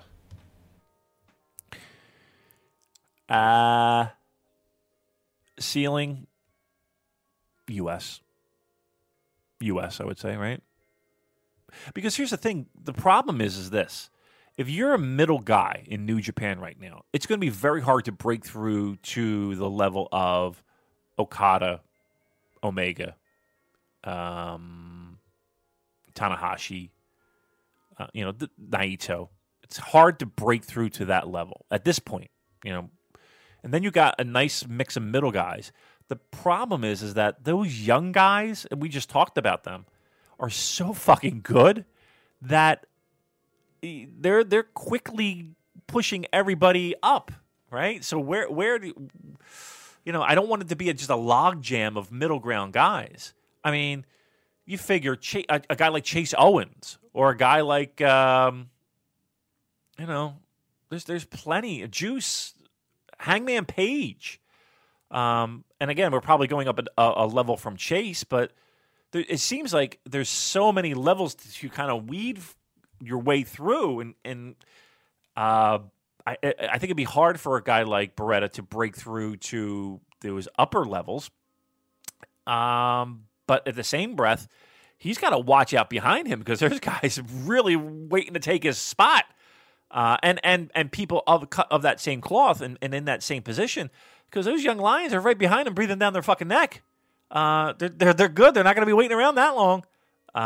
So that's got to be a weird scenario. So I'm going to say U.S. is a ceiling at this point. But that's a scary thought because there's people breathing right down his neck. You've listed a lot of names there, a lot of Western talent in New Japan. Do you think they have too many Westerners? Do you think they're in danger of losing their identity as New Japan Pro Wrestling? Or do you think they're simply evolving? I'd be curious to go back. And I'm sure there's websites dedicated to this and ways to find this out. But it feels to me that they've always had a decent amount of Western talent on tours. I think back and I'm like, there were times in the 90s where you had Hercules Hernandez, Scott Norton, Bam Bam Bigelow, 1-2-3 Kid, or whatever Sean Waltman was going. I think it was 1-2-3 Kid at the time, or Lightning Kid at the time. David Finlay, Senior, Benoit, Vader, and they're all there, kind of at the same time. And now we might have more if I kind of just rattle off, Ospreay, Hangman Page, Elgin. You can go down the list, but it doesn't seem like it's that crazy of American talent or North American talent or Western talent compared to the Japanese talent. It doesn't seem like it's that far off. Again, maybe I need to look at those numbers, but again, I just kind of rattled off names in the 90s that you would always see on tours, and they're all Westerns. I don't think it's that crazy. And again, keep in mind, people, when we're talking about business being booming, they could afford to bring people in. They can afford to bring people in now more than they could, say, 7 years ago or 8 years ago. But in the 90s, they were bringing in people. People were coming in. Again, I'll double check the numbers and see how it stacks up to, say, a roster in 92 or 93 and compare it to modern day and compare how many Westerners are on tour then and now. But I don't think it's going to be that earth-shattering a difference, to be honest. Should we just do a quick count then for this card, just out of interest? So, in terms of Westerners, we got Rocky Romero, Henare Farley, Davey Boy Smith Jr., Lance Archer, Michael Elgin, Ospreay, Chucky T, Beretta, Chase Owens. That's 10 there. Tangaloa, Okay. Tama Tonga, David Finlay, Juice Robinson, Zack Sabre Jr., 15. Jay White, and Kenny Omega. 17. 17 on a show. Now, again, if we're calling Australians Westerners, okay, but I get your point. Non-Japanese, we'll call it. 17 on the show. That's the number to beat. That might be tough in the 90s because you probably, I would guesstimate, and again, I don't have anything in front of me, but I would guesstimate probably 10. You're probably looking at a 10. So, yeah, maybe people have a point. Okay. I'm not. Look, they're an international company now, kids. They're 29. Sorry, before it, it's 29 Japanese guys on the card. 29 Japanese, 17 American or Westerners, right? Okay. Mm. Do you like that balance? 29, 17. I don't care as long as the wrestling's good. Mm-hmm. I agree. I agree. I know that there are purists that want to see everyone be Japanese, or not everyone, but single-digit Westerners. If that's what you want, hey, look, Wrestle One's right there. right? Just saying. But if that's what you're looking for, I'm sure there's a product that'll satisfy you. That 29 versus 17. Yeah, it's like a 2-to-1 ratio, and I think for a company that has got ambitions to globally expand, I would say that's not unreasonable. I think, yeah, I think that's fair. Yep. There we go. Hot takes. Match 5 then, for the Never Openweight 6-man Tag Team Championship. We got the champions, Taiji Ishimori, Tangaloa and Tama Tonga, defeating the challengers, Ryusuke Taguchi, David Finlay and Juice Robinson, with Tangaloa pinning David Finlay in 11 minutes after an apeshit.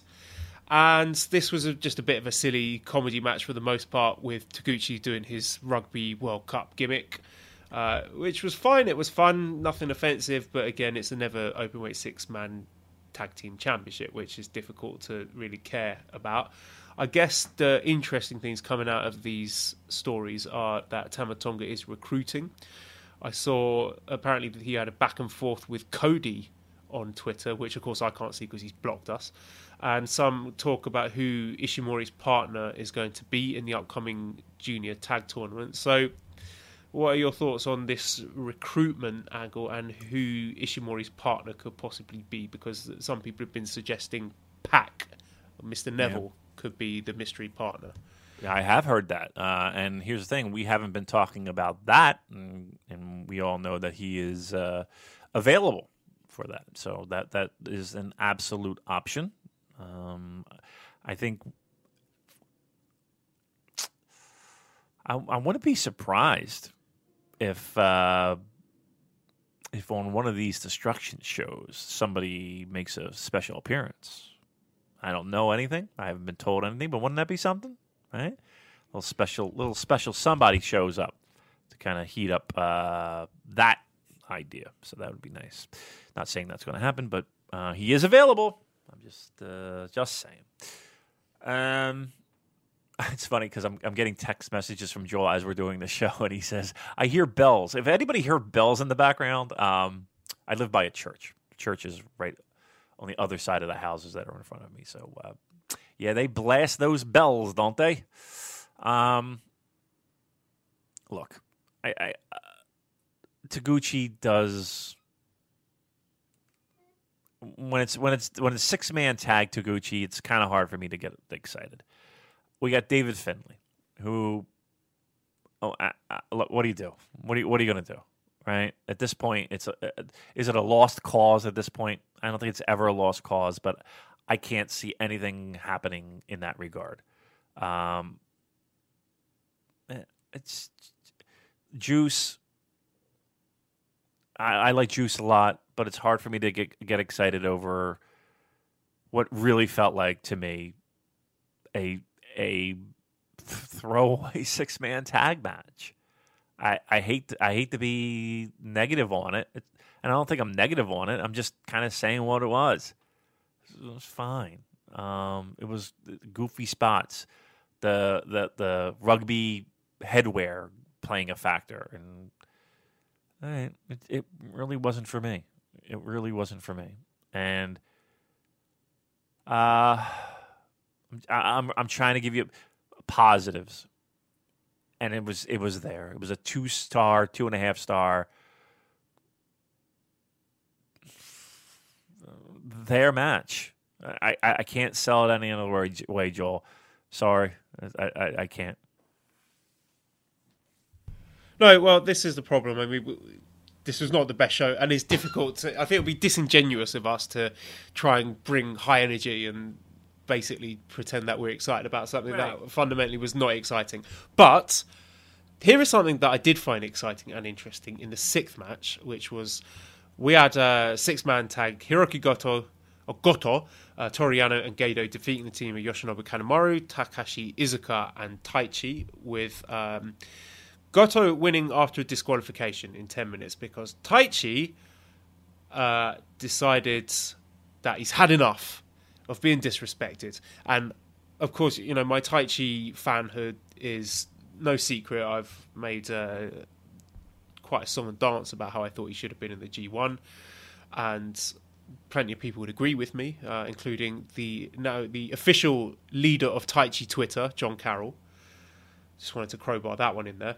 And we had an amazing moment in this match where Taichi could have broken up a pinfall, because I think it was Goto was pinning someone, Kanemaru or whatever.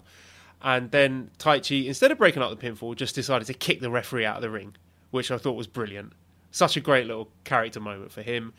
And then he just lost it, and he did his high angle powerbomb thing that he does, the last ride thingy, and was mocking Goto doing his pose and standing on the ramp. And I really love pissed off Taichi, disrespected Taichi, and I'm really excited about their match tomorrow. You really are.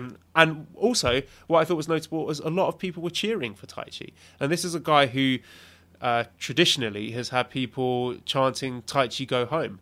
But now it's not just me, that even within Japan, and I noticed it at Dominion as well, there's a sizable pocket of fans cheering for him, and it is growing.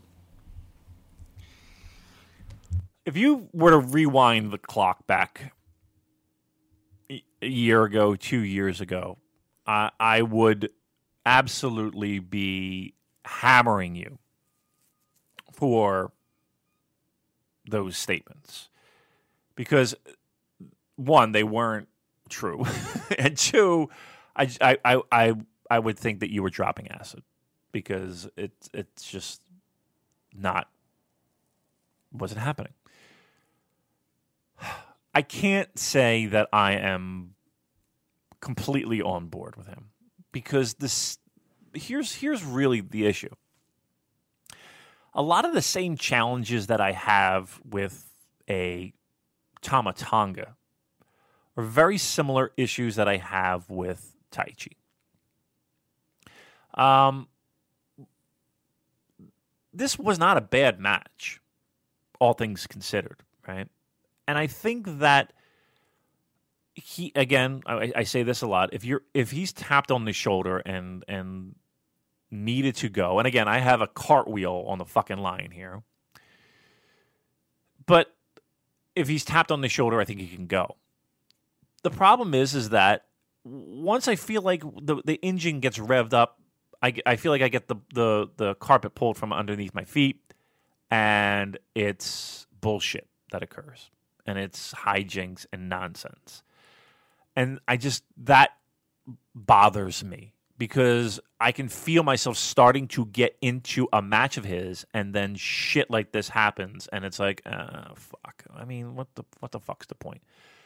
And that's really what I'm worried about with this match come tomorrow, is that this very well could be a great match. But I'm telling you right now, Joel, the difference between me doing a fucking attempt at a cartwheel and me sitting here and laughing is the last 3 minutes of this match. Because if there's bullshit and shenanigans and nonsense, it's going to be very hard for me to throw anything less than, or anything greater than 3 3/4. And I really feel like that's exactly what the fuck we're going to get. I just, it's the nonsense. It's the bullshit.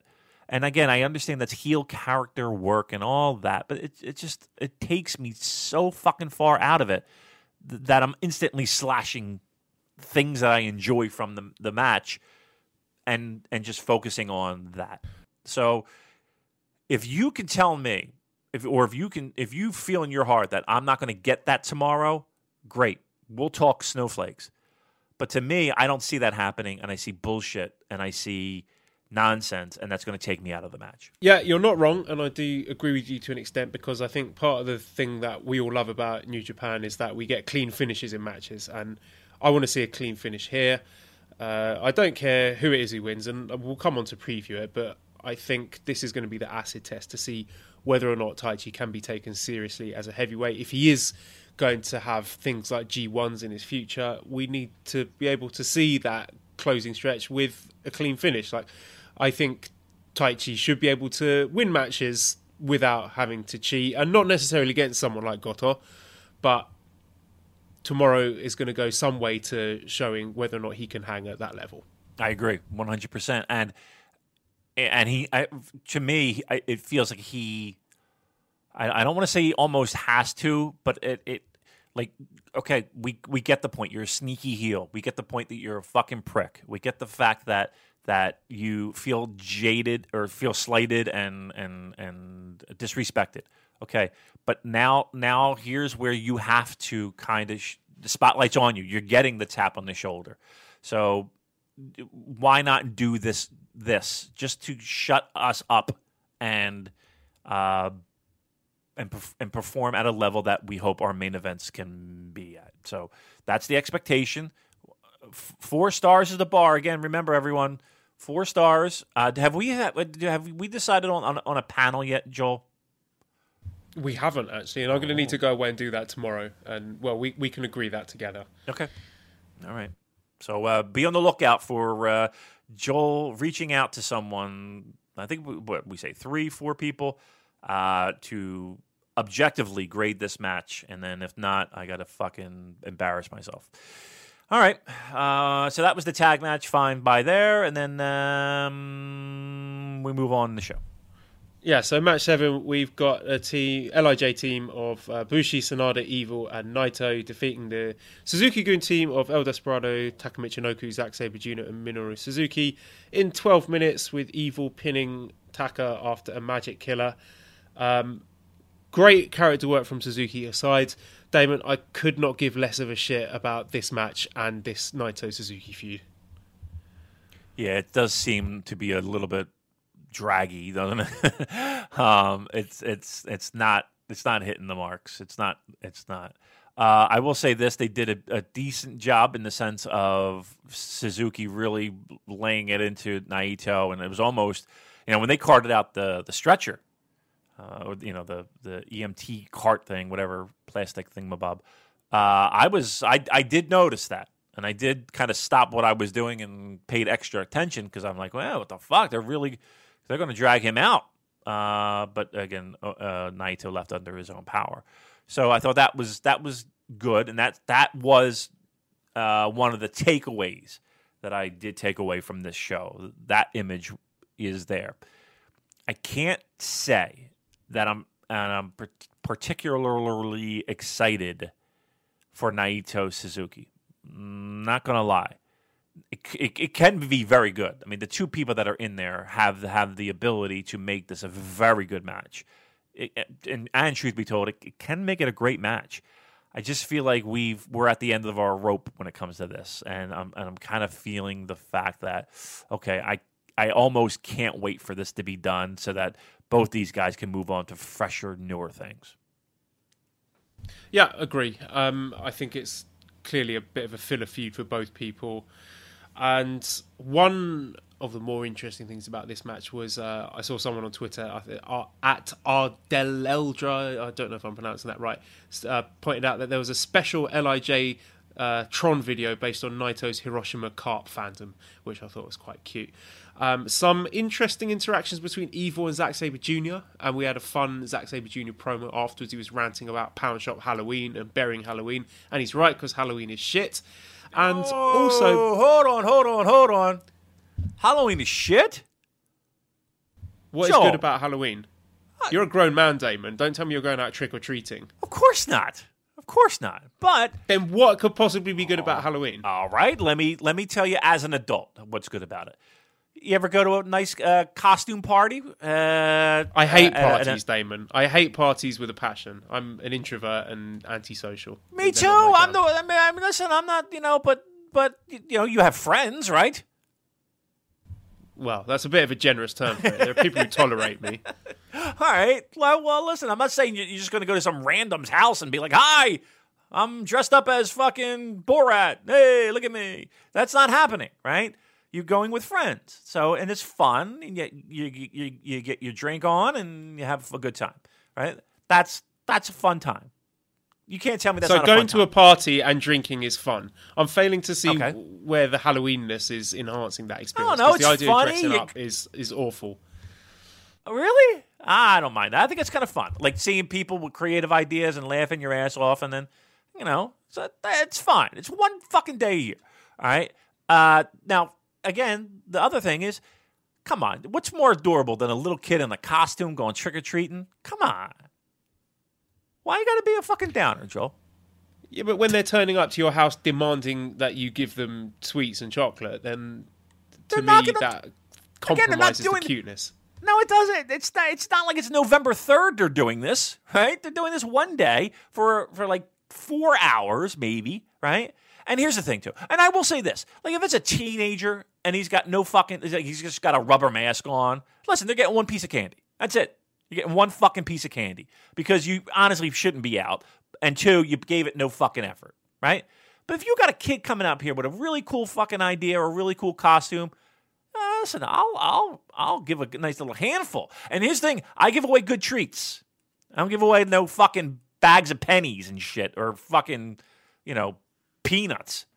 I give them good shit, good candy bars, good size to the special costumes, good costumes. I like it, Joel. I'm not. I'm actually kind of shocked. Now, is Halloween a big thing over there? In China, absolutely not. Is it? Oh, not. Okay. All right. So you don't even have to fucking worry about it. I gotta worry about it. I'm home, so I usually sit out my steps, and because I hate people knocking on my door. I get actually fucking physically ill when people knock on my door. There's no reason anybody should be knocking on my door for any reason whatsoever. In this day and age. Well, to me, it sounds like you don't like. I mean, people knocking on your door. Surely that's an integral part of Halloween. Yet you're saying it makes you physically sick. It does make me. That's why I sit on my front step. So they don't have to knock. I'm already there. I get the bowl of candy. I'm listening to a podcast or I'm watching something on my phone, whatever. They come up. It's cute. There you go. Boom, there's some candy. All right, have fun. All right. That's all. But I don't like people knocking on my door. I really don't. We spend more time looking at out the fucking window than we do just physically. Who's that? Who is that guy? I don't know. Who is it? I don't know. You get it. I'm not fucking getting it. You get it. Like that's the conversation we have in our house. And then we just don't do anything. We just ignore it and then they go away. Because there's absolutely zero reason for anyone to knock on a door in this day and age. Zero. What if you invite me to your house? What should I do? But I'm expecting you. That's fine. But just a random. And how do I announce my arrival? You text me. Hey, I'm here. So I arrive at your house, and rather than knocking on the door, you want me to text you. You pull up in front of my house, right? And be like, yo, dude, I'm here. And I text back, K. And then I know you're there. And then you don't even need to open the door or knock on the door. I'll just open the fucking door. Hey, dude, come on in. Up. Give me your code. Well, that is as your guest, that's putting me at an inconvenience to send you to construct a text message and typing in all those letters and words saying, hello, I'm here, I've arrived, rather than just going knock, knock, knock. Are you going to show up? You know it's me. You're expecting me. No, you know I'm coming. Why have I got to text you? I mean, because I live in my fucking mansion, Joel. And I'm not sitting here by the door peeking out a window, waiting for you to show up. Right? I got things to do. I got a party to plan. But if you've said to me, Joel, come round to my house at 1:00, and then someone knocks on your door at 1:00, I think there's a reasonable assumption that it's going to be me. Oh, I you don't need to vomit everywhere.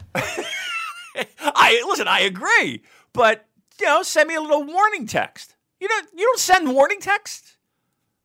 Come on, you send a warning text. Hey, just shut up, dude. You don't do that? I mean, I'm taking a shit. Maybe if someone's expecting me, knock. Okay, but wait a minute. Maybe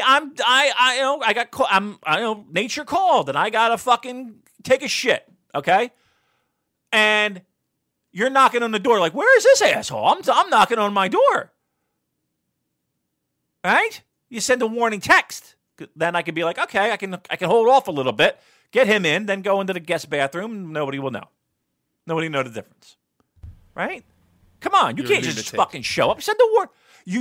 Joel, I guarantee you're the lunatic. You send the warning text. Listen, you send the warning text in April. You come to New York City, you send some fucking warning text. All right? What happens? All right, well, let me ask you this. I think I need to make a Twitter poll from this. We're going to need to get the fans involved. Some mediation here. Let me ask you this. Come April, I go to your hotel or your Airbnb or what have you, right? And you say, okay, well, Damon's coming, sometime around 1. And everybody's like, okay, great. And let's say you get a little romantic, right? Let's say passion fired up, the city, everything's in alignment, and the next thing you know, away you go, right? And then here comes Damon, right? You're going to be like, what the fuck, right? But if I send the warning text, you can be like, give me 5 minutes, dude. And I'll know, looks like Joel's having a good time. And I'll go down, maybe get a coffee, maybe get a delicious hot dog from New York vendor. And then I'll kind of chill a little bit. And then you can take care of what you got to take care of. Shouldn't take you more than 2 minutes, right? and then away we go, right? And then everything's good. But if I'm banging on your door while you're in mid-coitus, that might be a problem, right? What has happened to this podcast? It's a lot more interesting than the show. But I'm a big fan of the warning text. Yes, that is. I'm on a Twitter poll. I want a Twitter poll. You can do that, right? No, I'm not saying the poll. warning text is a bad idea, but I'm taking issue with your saying that knocking on the door is terrible. Again, maybe not necessarily if I know Joel is coming over, but a random fucking, you're just sitting there watching the fucking game and a random knock on the door and you're like, what? In this day and age, there's no reason anybody should be knocking on anybody's door except to sell me something, right? Or something that I don't want to be a part of. Like I don't even want to know. You know what I mean? Like, no. I don't want any part of that.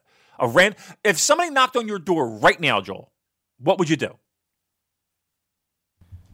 I will probably have to answer it because quite often we have people from the government showing up because they want to, they check IDs and stuff to make sure that there's not people here that shouldn't be here. Really? You just had it out in the random? Just. Yep. Wow. Okay. Most of the time it will be a delivery person though, because Mally doesn't half order a lot of shit off the internet, so there's constantly people knocking on the door. See, we don't get the knock on the door. We just get the truck pull up, throw it on your fucking steps, and then they take off. Like, you wouldn't know it was there unless you opened your door and saw it. So, we don't get that. All right, there's the knock on the door. Come and knock on our door. Nobody knows that song. All right, go ahead. Joel, we got a pro wrestling show to talk about. Yeah, so there was some build-up with Evil and Jericho. Evil's talking about Jericho and his backstage promos. There was a little Jericho interview the day after Dominion where he was talking about Evil. So I had a question from Aaron who said, will Jericho defend the IC belt at King of Pro Wrestling? We learned with Hiromu's video that a title must be defended every 6 months. So do you think Evil against Chris Jericho is something we are going to be getting anytime soon? It would have to be that, right? Well, here's the thing. It's not... So that nonsense cruise is... it's not Jericho versus Omega. It was the 6-man that I said before. Yep. And as a matter of fact, I think... isn't it like Cody versus Delirious on that? Just... Oh, look. Where's an iceberg when you need it? I'm gathering the actual pro wrestling is secondary, if not third, on the list of priorities behind drinking and gambling. So everyone have a good time on the Jericho Cruise. I hope everybody has a wonderful time. Yeah. So Evil, I would have to, right? I mean, what else is in the pipeline at this point? Unless Jericho comes back and they laid up Naito again. But it doesn't feel like that's the case. It feels like it's the Evil, and there's your title defense. And let me ask you this: if that's the case, do you see Evil walking away with gold? No, because I think you've got to get to the Jericho Naito rematch at the Dome with the belt on the line. Okay, I said a couple of weeks ago I didn't feel like Jericho was making it to the Dome. You confident we're seeing Jericho come Wrestle Kingdom? The special Super J-Card's gun to my head, yes. Yep. Okay. All right. There we go. I'm still 50-50, we'll call it. Well, 50-50 Jericho will be there, but the Super J-Cast gun to the head, 50-50. All right. So that's got to be a T-shirt design. That would be a cool T-shirt design. We have so many cool T-shirt designs, though. I can't tell you how excited I am for these T-shirts to come out because I really am excited. I really like them. Brett, right? Brett was on top of it. We have 2 wonderful designs, and then we have our logo that he also designed, right? And then we have one that's in the pipeline that I can't wait. So that one's going to be really exciting as well. So T-shirts are right around the corner, kids. All right, pro wrestling show. What else? Quite a few people have mentioned to me the possibility of Bushi teaming up with Dragon Lee for this junior tag tournament. Is it just me, or would that not really make any sense, considering that his stablemate was put on the shelf by Dragon Lee? Obviously not intentionally, but it would be a bit strange, no? Yeah, I can't see that happening at all. That would be, for one, for those exact reasons, and 2, I just feel like if we're really trying to pigeonhole and label people, Bushi's a little bit more of a heel guy than Dragon Lee. So I think Dragon Lee will be there, but I don't think with Bushi, no. Okay, so 8th match, we had the team of Hiroshi Tanahashi, Togi Makabe, and Tomoaki Honma defeating Jay White, Yoshihashi, and Kazuchika Okada, with Tanahashi pinning Yoshihashi after 12 minutes with a small package hold. So a few talking points come out of this. First one is I want to talk a bit about Honma because I think he does not have full use of the left side of his body. And if you watch carefully, he's not doing anything with his left arm. It's just hanging there. So to me, that is not good for being a pro wrestler. And if this is going to be a long-term thing, I don't want to see him wrestling anymore. Nope. I agree 100%, man. That you actually kind of tipped me off because you watched this show before I did. And you tipped me off on that to keep a special watch out for him. And yeah, there were plenty of times where it just felt like the arm was just there. And that's not safe for him. And that's just, there's no reason for it. What is the purpose of this? Like, why? Why would this? I know you want to get back into the ring, and I know that it's in your heart and soul and every fiber of your being, but how can this possibly be a good idea? And here's the thing, too. Again, we don't know, but it did look really glaring to both me and you, and I think to other people as well. How can a medical staff and a promotion allow that to occur?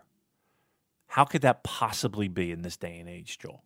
When we all talk about, preserving careers and longevity, and that seemed to me to be a real, and again, we could be dead wrong. It just really looked obvious to me that left arm was not functioning properly. How could that happen in this day? How could the medical staff say, okay, you can get to the ring? Like, and you could give me pro wrestling nonsense of, well, we need to continue the storyline and we just need to get through this match because it's an important thing, and then we'll worry about the health of, all that stuff. If this were an important key part of the show, this could have easily just been, okay, it's not a 6-man, it's just a regular tag, and that's that. And it wouldn't have mattered one fucking bit because Tanahashi and Okada are the story going into that match. Why? Give me one fucking good reason. If this is the case with Honma, where it is the use of that arm is that limited, and it really felt like it was. Give me one fucking good reason why he was in that ring. Well, it seemed that they were having this little love triangle going on between Tanahashi and Okada and Jay White fighting over Yoshihashi. So I guess they needed someone to balance out making it 6-man. But there's no reason why it had to be Honma. And I'm just terrified that an accident's going to happen, and it's just asking for trouble. And Honma himself in interviews was talking about wanting to get back in the G1. I mean, surely not. No. Surely he's nowhere near. He's done with G1s. No. Let's rewind the clock. What was the injury? Or rather, not what was the cause of injury? What was the straw that broke the camel's back? Pardon the pun. When it came to Honma, it was a simple draping DDT, correct? Yeah, was it Jado? Yep. I mean, so we're not talking about a dangerous top rope flippy-do, or even a kokeshi, or even a back bump. It was a simple thing, and I put that in air quotes, that broke the camel's back. You mean to tell me one fucking bump and he couldn't be in a real bad spot? It just doesn't make any sense to me. I don't understand why he would be in the ring. And again, I'm saying this, please understand, I'm saying this without having medical records or having it. But Joel, you watched that match. I watched that match. It really felt like that arm was just a fucking dangling piece of meat at certain points during that match. it was really uncomfortable to watch. Yes, it was. Not Yes, enjoyable it was. at all. I don't want to see him in a ring. I'm gonna be brutally honest. I don't want to see him in the ring. If I see him in the ring,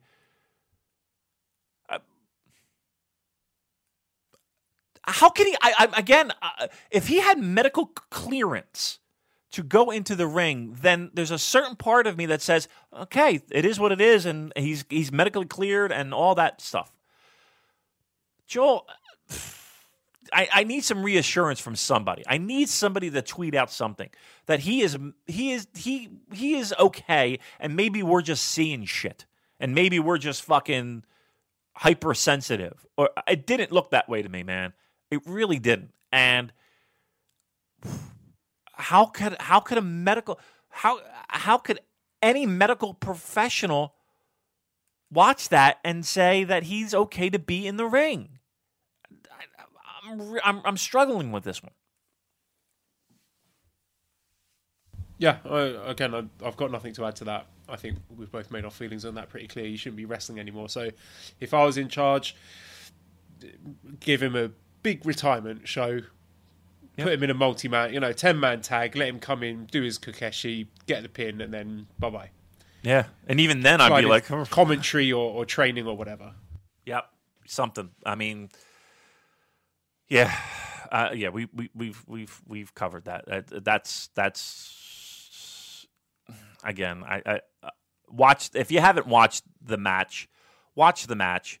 And for the people who have, just give me your feedback on that. Are you seeing the same things we are? Because that looked really glaring to me. So, all right.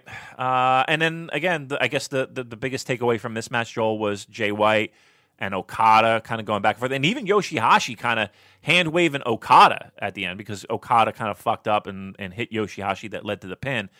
But I think that was an interesting kind of spin on things where there is trouble in chaos. And even Yoshihashi is kind of hand-waving Okada at this point. Yeah, I mean, I never thought I'd live to see the day where Yoshihashi has become the center point of a main event level feud, but we've got this thing going on with Tanahashi's trying to court him and get him away from Chaos and wants him to join his faction of Lost Boys or whatever it is he's trying to do.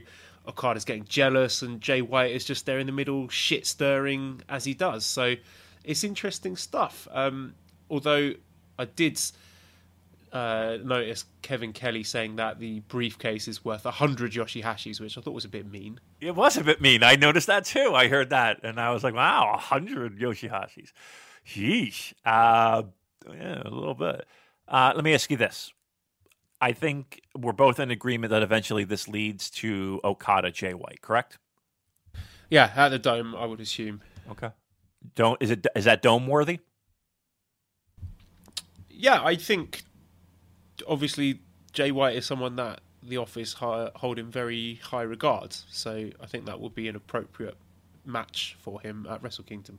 Do you think this is over ownership of Chaos or leading of Chaos, or do you think one of these two will not be in Chaos come Wrestle Kingdom?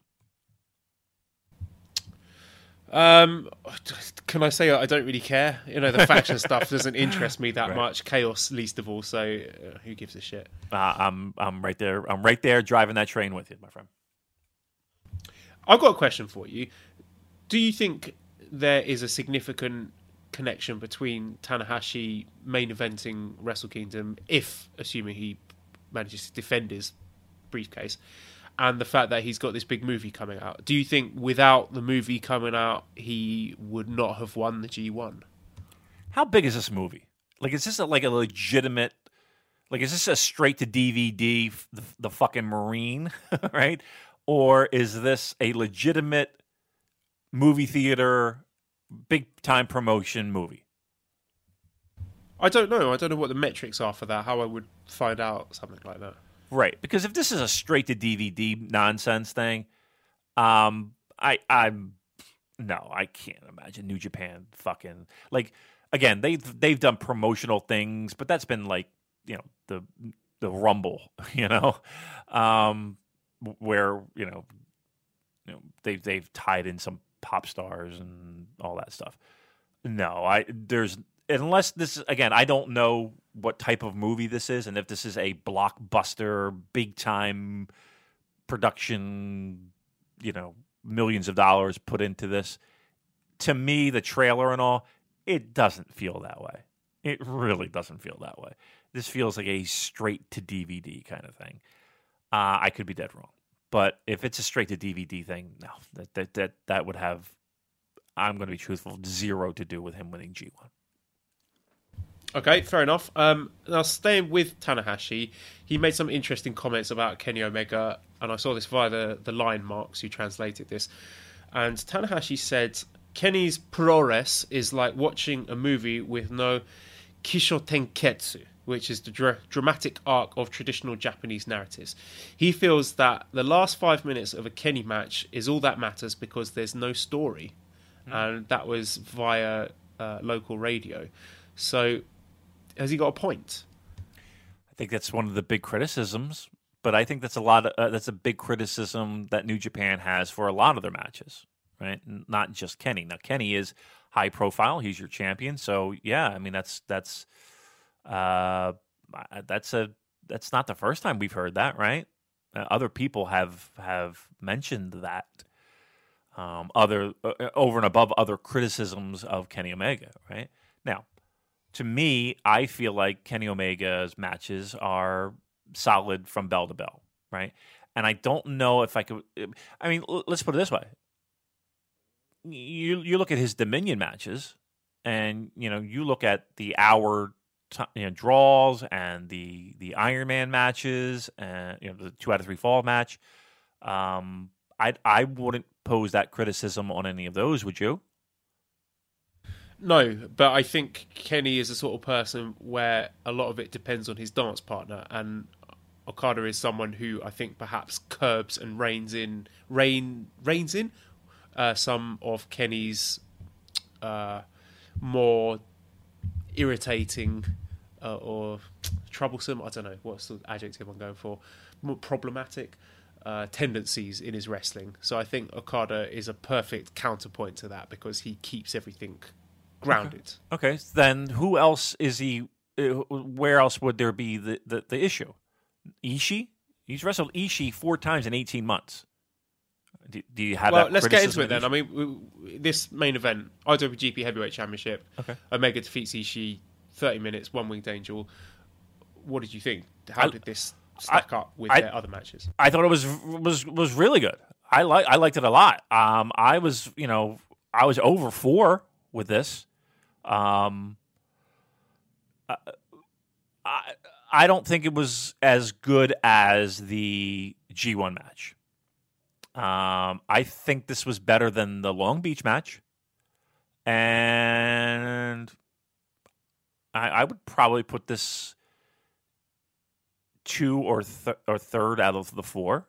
I don't think it was the worst one. Do you?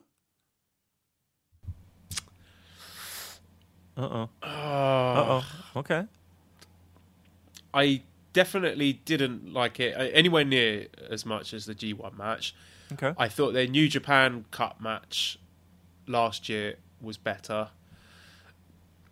I will probably have it on par with the match at Long Beach and maybe above their rematch whenever it was, Don Taco. I can't remember, but I would have it in the middle, I think. Okay, but that's not to say that that's still a great match, right? It was a good match. I think good or great. I would go 4 stars flat. Really? Because I thought it took a long time to get going. And once you got into the crazy stuff, that insane bump with the table, and we had all, the exciting closing stretch, all the back and forth and reversals. But then it just seemed to end quite abruptly because they were doing all the counter reversals and stuff, and then we just got V-trigger, 1 Winged Angel, and a pin. So it ended kind of abruptly for me. To me, it lacked the urgency and the pace of the G1 match. And that kind of frenetic speed to that match, I think, was what made it quite special. So I'll give you that. No, I feel these 2 IWGP title defenses Kenny Omega's had, the Cody match and now this match have been not bad matches, but a little bit disappointing for his own high standards. Okay. I'm glad that you tagged that on there. I thought the match was over 4. You're right. It didn't have that just crazy stretch. Now that could be the building, that could be the energy, that could be whatever the case may be, right? But because that crowd was bonkers in Korakuen. So, wait, which crowd? What am I thinking? Am I misthinking? The G1 match? Yeah, the G1 match. Wasn't that Osaka? It's probably Osaka. What am I thinking of? Am I thinking of Goto? I'm thinking of Goto at Korakuen, right? Kenny and Goto. Yeah, I think so. Okay, all right. Well, then, fuck me. Yes. Damon takes an L. I'll take an L on that one. That's I got them mixed up in my head. There's so many of them. But here's the thing too. Like the G1 match wasn't like it was a year ago. It was a couple months ago. The Cody match, yeah. But so Tanahashi's. I don't know if you would say that about. Would you say that about the Ishii match? Even this one? That the last 5 minutes were really it, and then everything else was just kind of like there and not leading to the end of the end. Look, and again, the person saying this is Tanahashi, who, quite honestly, could be the master of that compelling, gripping, dramatic pro wrestling storyline. Right? He's the king of that. So if there is criticism to take from that, you're talking to a guy who wrote the book on it. Did you see that in a lot of his matches, especially since winning the title? Yeah, I think so. I think some of his worst excesses were curbed, wrestling against particular people, but I think recently we're starting to see it. I don't know, not ruin matches, but definitely. These are 4, 4.5, 5-star matches that we're talking about ruining matches. No, that's why I said I'm not ruining matches. No, I don't want to be one of these people who's like, oh, Kenny's shit now because he's the champion. The matches are really, really good, but I'm trying to offer some criticism here. As a critic, I feel like I should be saying what I think is stopping them from being 5-star matches. And I don't know. I feel I'm repeating myself here. I think when having the 30-minute time limit for the G1 match made it more interesting and meant that there was less, fucking about and pulling funny faces and doing all his, goofy heel anime villain shtick that he does. Yeah, but that's Kenny Omega though. Like, and people will like that and not like. Look, I'm going to be truthful. I haven't had. There's been nothing where I've been like, ugh, right? I think and again, we're talking specifically about this match. I was over 4. I don't know exactly where it would fit, but it was over 4 for me. And again, it's second or third of the 4 that they've had. It's not 5, and I guess it really pains me to be like, wow, that's the bar. Like the bar is the bar, and he's put it there, and here's why it's not there. But for me to sit here and to be like, 4 over 4, and I'm like, it feels wrong to me.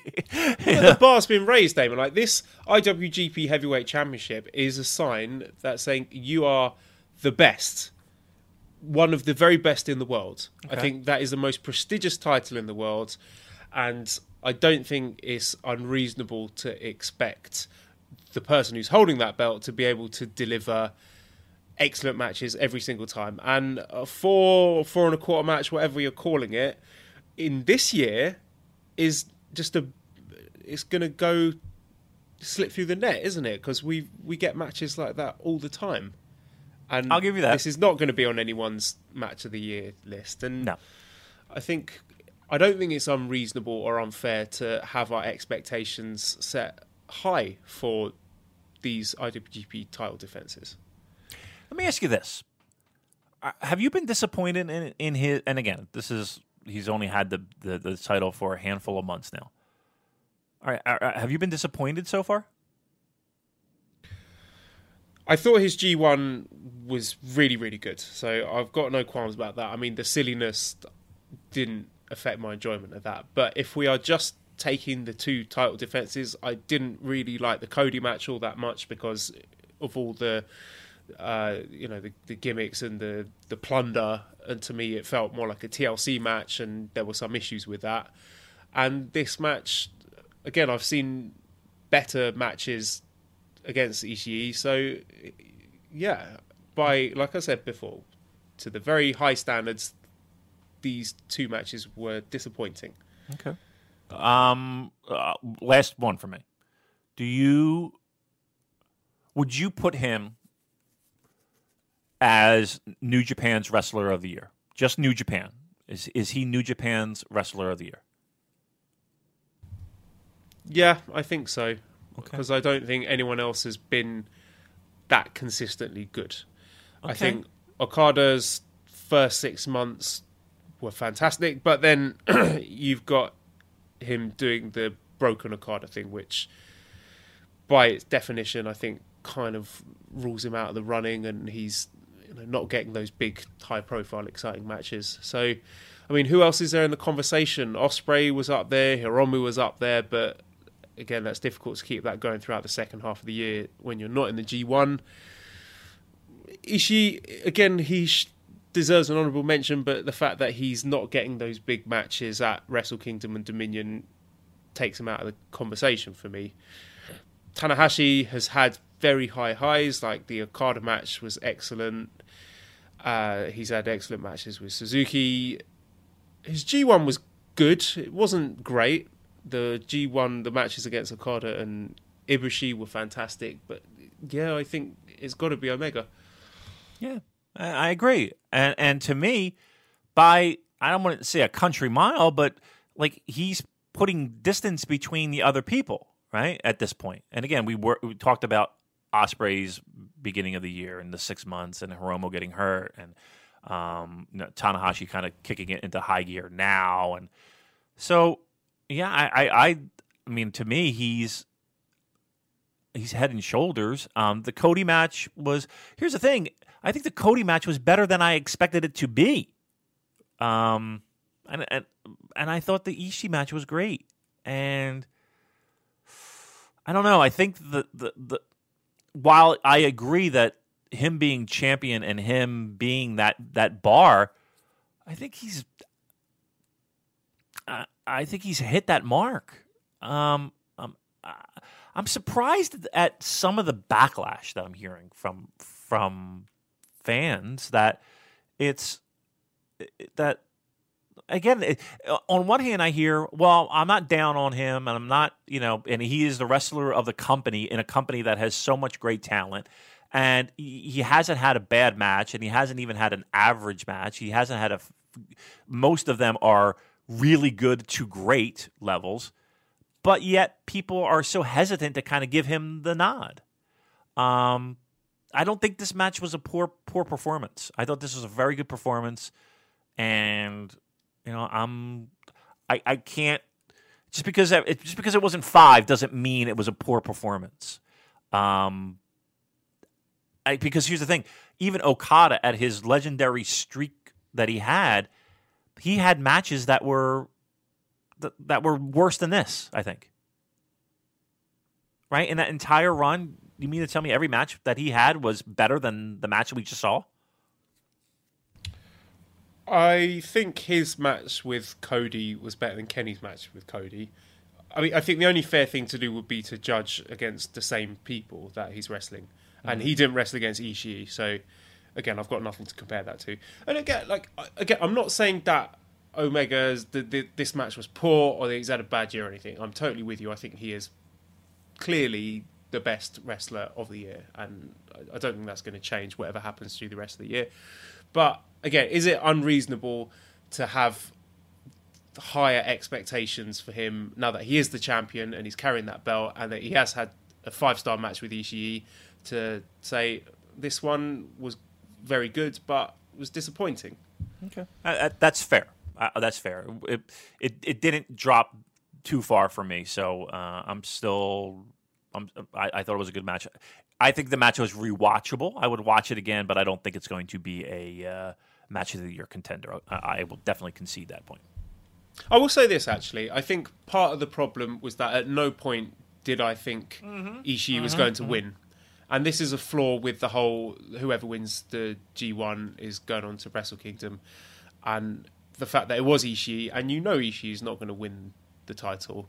So I think that's an important caveat to mention, that I think the uncertainty of the G1 match, because that could have gone either way, and indeed it was Ishii that won, gave it a little bit of extra drama that this match was lacking, because everyone knew that Omega's winning. I think you hit the nail on the head, right? I think that's it. No one really thought that Ishii was walking away with the title, and there was not a near fall. There were moves and there were moments where it was like, holy shit, he fucking killed him. But never did I think that when he got on top of him to cover, that Omega wasn't kicking out. And I think even in G1, there were plenty of times where it's like and that's what G1 is. That's why G1 is special to me, because of that factor alone. Because in your mind, you could say, "Oh my God, Yoshihashi could possibly get a win over whomever," or Kenny Omega could lose here to this person. There are plenty of Omega's not losing to, I'm just going to throw a name out, fucking Makabe, right? We're not setting up down the road a Makabe title match. But there are plenty of times where it's like it could go either way, and I think that's it. And which leads me to, that's why I really feel like in a certain degree, this is the first time that the briefcase defense is exciting, because it generally, I think a lot of people are leaning toward Tanahashi, but there is an absolute possibility that we would see Okada win that match. I want to give Mark Wazeka props for dropping in a reference. He said something about Ishii Dreams of Suplexes, which was a nice little reference to my favourite documentary of all time, Jiro Dreams of Sushi. Have you seen this documentary? No, what is it about? A sushi chef called Jiro and his philosophy towards sushi. And it's just one of my favourite documentaries, because it shows a man who's dedicated his life to his craft and getting the simple things right and all the little details right, and he takes great pride in that. And whether or not that sushi is indeed the most delicious sushi in the world, I think is not the point. But it was just a really well-made documentary and very relaxing to watch, actually. Like, nice music, nice and calm, just watching a guy doing his thing with his sushi. So I would strongly recommend anyone who hasn't seen it to check out Jiro Dreams of Sushi. I'm starving. Do we have any sushi? I I've can't got some have questions, any. actually. I can't. I want some Are rice. you not allowed so sushi? No. Too many carbs. Yep. And that's that. So here's the 3 things I'm dying for. By the way, I'm 21 pounds so far. 21. Sushi, pancakes. Oh, I would kill somebody for a pancake. And of course, my favorite, a Guinness. I have not had a Guinness in a long fucking time. So, but again, goal in mind, 21 down, and quite a few more to go. But we're on our way. All right. You have a question? Yes. Yeah, so Jimmy says, well, congrats on the weight loss. Keep it up, mate. I'm behind you all the way. I have a great deal of respect for that, because I need to, mine's sort of fallen off the wagon a bit, so I need to get back on it. You're an inspiration. Anyway, Jimmy says, what match do you think Ishii is going to have at the Dome? And Ruben, RBN, I don't know if that's Robin, says, who's next for Omega, and will there be another defense before the Dome? So 2 questions there. What do you think Ishii does at the Dome, and what's next for Kenny Omega? Well, Ishii's, it feels like he's going to be in a chaos multi-man, right? We can kind of, I think he's had his moment in the sun. The match had just passed, unfortunately. I hope to see something different, maybe some type of maybe Rev Pro title defense. That'd be nice. Something along those lines, possibly. But yeah, I mean, I think we're seeing middle of the card, multi-man tag for Ishii. Omega, is there another title defense around the corner? Whew. I mean, you would think there would have to be, right? I don't think we'll see Ibushi before the end of the year. I don't think we'll see Cody again. You think Tama Tonga's in the works? I don't know. I think for King of Pro... I mean, there's got to be a title defense at King of Pro Wrestling, surely. Right. I've no idea. I thought the way that the post-match stuff was going, it was going to be Ibushi. It still might be, but I think that would be a mistake. I mean, the show's sold out already, so could they get away with not doing a title defense then and having something like Evil against Jericho headlining? They could. I would think that they would have another title defense, but truth be told, I don't want to see somebody just shoehorned in there because it's going to be the same situation that we just talked about. He's not losing the title if somebody's just fucking if it's fucking Tama Tonga, or if it's Fale, or if it's we know we're not seeing a title change there. So I'd rather see Evil and Jericho and at least give me some glimmer of hope for having it up in the air of who's going to win that belt. All right, well, let's move on to preview tomorrow's action, Destruction in Beppu, which by the time you will listen to this will have already happened. Right, let's see how close we get to the truth. A lot of these matches, I think, are hand-waveable. I'll just talk about the interesting ones. So we've got Yoshida against Iizuka in a singles match. Well, what do we think about that? That's an interesting one. Yeah, I mean, we're going to see a brutalization, unfortunately, I think. Hopefully we'll see some fire. But, yeah, it's a singles match. It should be short. It shouldn't be opening match. What do you think? You're going to go 5 minutes, 8 minutes at the most, and 3 of that's going to be him getting in the fucking ring. So, is there any chance that Yoshida beats Iizuka? No, I can't see it. If it does, I'd be thrilled. I would be thrilled. I don't think so. I think we see under 5, and unfortunately, no surprises there. Okay, and we've got a tag match between Best Friends and Killer Elite Squad. So, to me, this one's really interesting because I think whoever wins this is going to somewhat show their hand for who is winning the GOD Young Bucks match. So, I think if the Best Friends win, then GOD are winning the titles at Fighting Spirit Unleashed. If Killer Elite Squad win, I think Young Bucks are retaining. Do you think that's a fair prediction? Yeah, I do actually. I think KES gets the win here, and I think that we will see a program with KES Young Bucks. Okay, and we've got our cartwheel death match for the Never Openweight Championship, Goto against Taichi. Now, for all I've said how much I love Taichi, I don't actually want to see him win this one, because I like Goto being the Never Openweight Champion. I think that's a good fit for him, and I like the kind of matches that he puts on. So I think Goto's going to retain here. See, I'm going to be truthful. If we're going to do this, I'd rather see Taichi win this title, because I think the idea of the Never title would then kind of expand, and it wouldn't be that same kind of style matches that we always see with the Never Openweight Championship. It's that same big guy, 2 horses beating the fucking piss out of each other. With Taichi, it does give it a little bit of a different dynamic, and I just think it opens it up to different people challenging, to me, right? I did have that thought before, but here's the problem. The way that New Japan book, if he is, let's say, letting a junior challenge for that belt, then there's no drama there because the junior's not going to win. Right, but okay, so... Okay, I'll give you that. And maybe I'm just kind of projecting my wants, but I just think there's more options with Taichi than there is with Goto. Yeah, again, I am expecting big things from Taichi, but I think maybe it's too early in his run as a heavyweight for him to be holding this title, which people might shit on the title. I think it's one of. Is it fair to say it's the second most prestigious singles title in New Japan, because the IC title's not seen anymore. It's not seen anymore, but it's still the second. I mean, it still is, right? You can't put the Never title above the Intercontinental. Right? You can't do that. I mean, just look at the. I don't know. Nah, I mean, Intercontinentals. I hate what they're doing to it. I hate the fact that it's ice cold at this point. But I can't put it above. I can't put it below the Never title.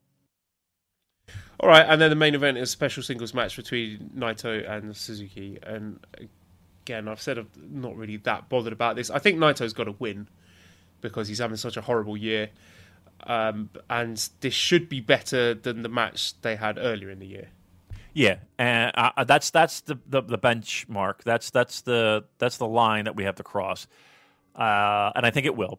And yes, I just want it to be over with. To be truthful, could you imagine if Naito lost this thing clean? Holy shit! Imagine all those Naito fans just losing their fucking minds. That would be unbelievable at that point. I really think there would be. You made me want to see it now. Yeah. I mean, that would be. You talk about a riot on the interwebs. That would be it. But I think Naito wins this one. Okay, and then looking ahead, I guess next time we record it will be after the Destruction in Kobe show, which is this Sunday. So I'm just scanning through that card. We actually have another match between the Best Friends and KS. So I take back what I said about that showing who's going to win, because they could just trade wins here and I will be none the wiser. Other interesting stuff there. Really, it's just the top two matches. So we've got Kushida against Bushi in the tournament semi-final for the junior heavyweight title. I'm going Bushi here.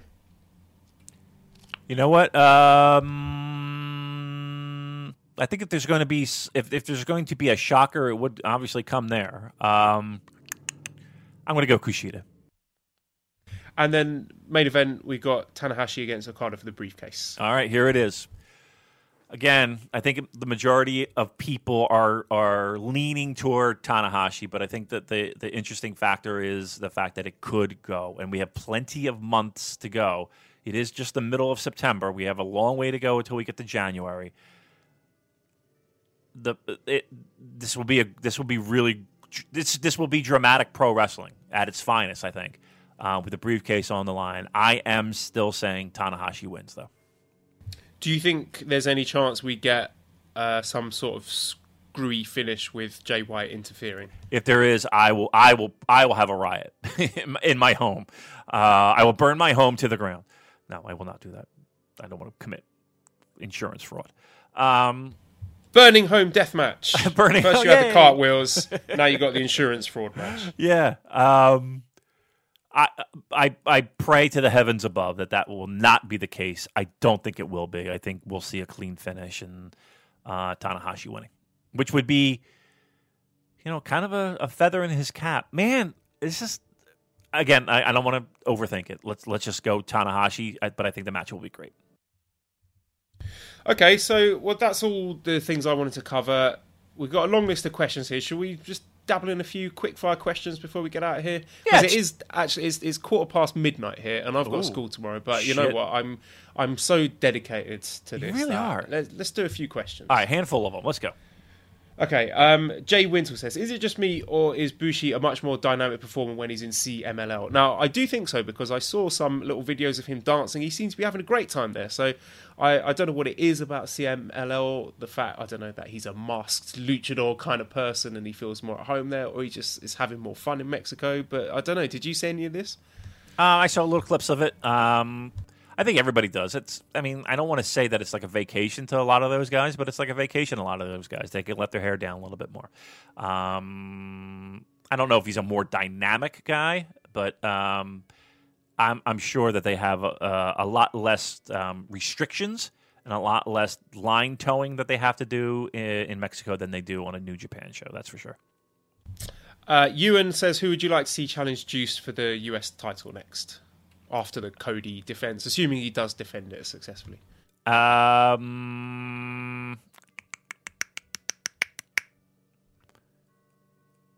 Do you want to go Hangman? You want to go Trent? You want to go Zach for the U.S.? I think he's. I would think he was more never. That's why I kind of think Goto's winning as well, because I think we're seeing Zach later down the line. Maybe Zach as well. I think any of those three. I would take Zach over all the other ones, but any of those three would be fine. Okay, Big T says, in this Big Four faction boss era of NJPW, is there ever any chance we see the heavyweight title change at a non-Big 4-5 show? It seems the only risk now is when two leaders fight at the Dome, Sumo Hall or Osaka-jo Hall.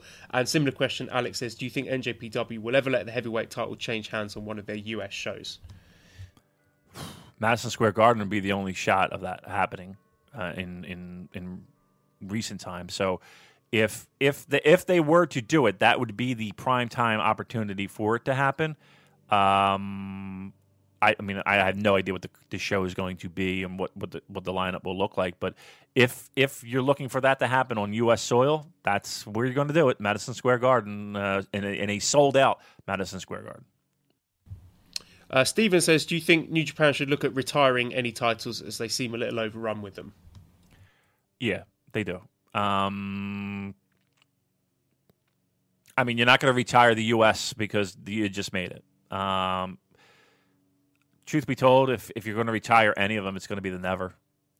That's the one that I would say that you're retiring. I don't think you retire the Intercontinental, even though it is what it is right now. And Never is probably the one that you go with if you're retiring something. Okay. Andy says, what other promotions do you guys watch? Are there local promotions you enjoy? Any other streaming services you subscribe to? Yeah, well, for me, I subscribe to Progress. I subscribe to High Spots Network. So I'll watch. I watch a lot of the documentaries and like was it A Tale of a Gentleman or Offers, the interview segments. I watch those. Do I subscribe to anything else? I do subscribe to WWE Network because I do like watching the old like Mid-Atlantic and Mid-South and all that stuff. Like I'll just put that on; it'll just be on in the background. So I do enjoy that. I think those are the ones I subscribe to, but I watch everything. Like if somebody tells me there's a good match, I'm going to watch that promotion. So it's not like the one that I probably watch the least is like Lucha Underground. Like I just can't get into that. But if something like I watched that Triple Mania, which was crazy. Did you watch any of that? I didn't. We actually got a question about that. Emilio says, did Joel or Damon care about Lucha? It's not my Triple Mania. It's not my cup of tea, but I watched that, and it was like there was some really unbelievable stuff, and then there was like Vampiro on commentary was the most crazy thing on earth, dude. It was. I'm sure everybody saw the clip of him that he was supposed to get involved in the big angle at the end, and he's at the commentator's booth, and he's literally saying to the production team in the back, "Hit my music, man! Hit my music! Where the fuck's my music?" Like it was unbelievable how unprofessional it was. That was, I mean, but I just, it's the style, man. It just feels too choreographed for me. I just can't get around it. So, but yeah, I'll watch anything if it's good. I'll watch Stardom. I'll watch the Mae Young Classic. I'll watch, I'll watch Rev Pro. I'll watch WXW. If it's good, I'll watch it. I can't say I sit there and watch every single match on every single show. But if there's a good Noah match, if there's a good Wrestle One match, I'll make sure I'll go out of my way to watch it. It's not that hard in this day and age. Penta asks, how has NJPW's in-ring style shifted over the last few years? Well, I mean, it does. You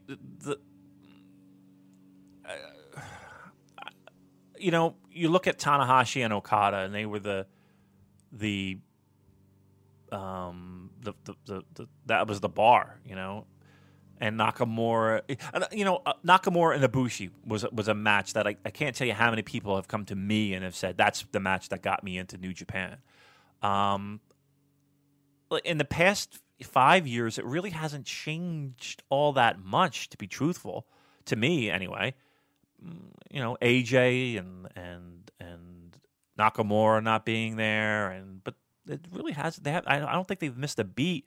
I think they rely heavily on, which is a good thing, of delivering in main event spots. And I think that the talent that they have, I think the biggest change is the amount of talent that they have up and down the roster, where there really isn't a dead spot. There isn't really a subsection of the roster where you're like, you're kind of hand waving. They got guys up and down the roster that can fucking go, and it's really from the opening match to the end. So everybody has the talent to go, and I think that's really maybe the biggest major difference in the past 5 or 10 years is that the roster is just so deep that a good match could occur at any point in the show. Okay, we've got 2 questions here. Aspir says, which title do you think is more likely to be defended at the upcoming Wrestle Kingdom, NWA or ROH title? And also, King Hatham says, how would you guys feel about NWA being a cross-promotion company where all champions tour to every promotion and challenge their top guy and 1 to 4 times a year, put on a show that brings everyone together like All In did? The idea of that is wonderful. I love the idea. It might be a little bit difficult to do on getting promotions to agree across the board. You know what I mean? That's probably the most difficult part. Will the NWA, if Cody's holding it, you've got a really great chance. ROH depends on who's holding it, to be truthful, but if Cody's holding a title, he's walking out with that title. So that, to me right now, that probably has a greater chance. I mean, listen, Cody holding that title, and I love him, but it's a far cry from Bruce Thorpe's days. You know what I mean, with the NWA. So if the spotlight is there and Cody's holding it, he'll walk out and defend that title. I can't remember if I asked this one already. Please tell me if I did. John says, Damon, can you expand on the topic of Toriano's restaurant and what the experience was like? His bar. Did I ask you that before? You did, but it's if you're there for Wrestle Kingdom weekend, you got to make sure that you get there. It's not far from the Dome. It's right across the street from the New Japan store. So if you find the New Japan store, it's right up the street. It's open at night, so you're not going to go there for like a lunchtime beer. When we went, it was always a cover, but we usually got that taken care of, or it was cheaper. Masahiro, our friend in Tokyo, works or does some kind of promotional work, or somehow has a connection with the bar, and we always get taken care of when we go there. So if you're in Tokyo, it's a must stop. Joel will be in with the cool kids. We'll make sure that you when you're at Wrestle Kingdom, we get you hooked up with Eric and Mackie and Masahiro and everybody there, and Claire and Kyle. You'll be in the mix, so you'll have the nice cushy couch you can sit on, Joel, and you can take my spot and send me pictures, and I'll want to hang myself at that point. But yes, you'll be there, so we'll take care of you, Joel. You'll represent the J Cast there with my cool T-shirt. Yes. We'll have T-shirts by then, so that'll be awesome. So, good stuff. Jushin Thunder Lager asks, who do you think will be Pac's first rivalry if he joins New Japan?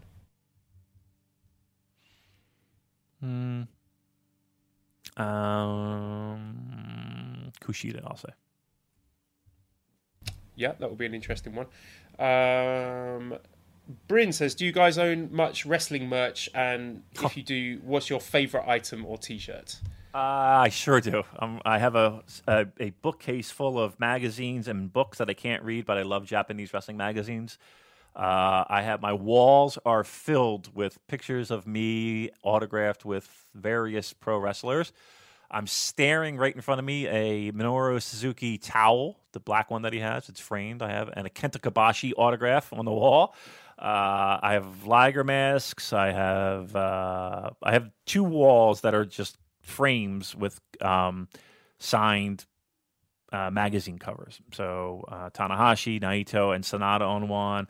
I have one with Mil Mascaras and Okada, which is nice. Terry Funk, Road Warriors. I got towel. I got a lot of shit. So yeah, I do have a lot of Especially when I go over there, I spend hundreds of dollars on stuff like a child. But it's I do have a lot of stuff. Got 2 questions for you here. First, Nat says, when Damon puts a gun to his head, are we talking more like Stone Cold Bang 316 or more like Pillman's got a gun? And question mark asks, if a gun was pointed to his head and Damon had to choose between Misawa and Okada, who would he pick? The unpicked ones matches will cease to exist. Wow, fucking A. Jesus Christ. That's like Sophie's Choice.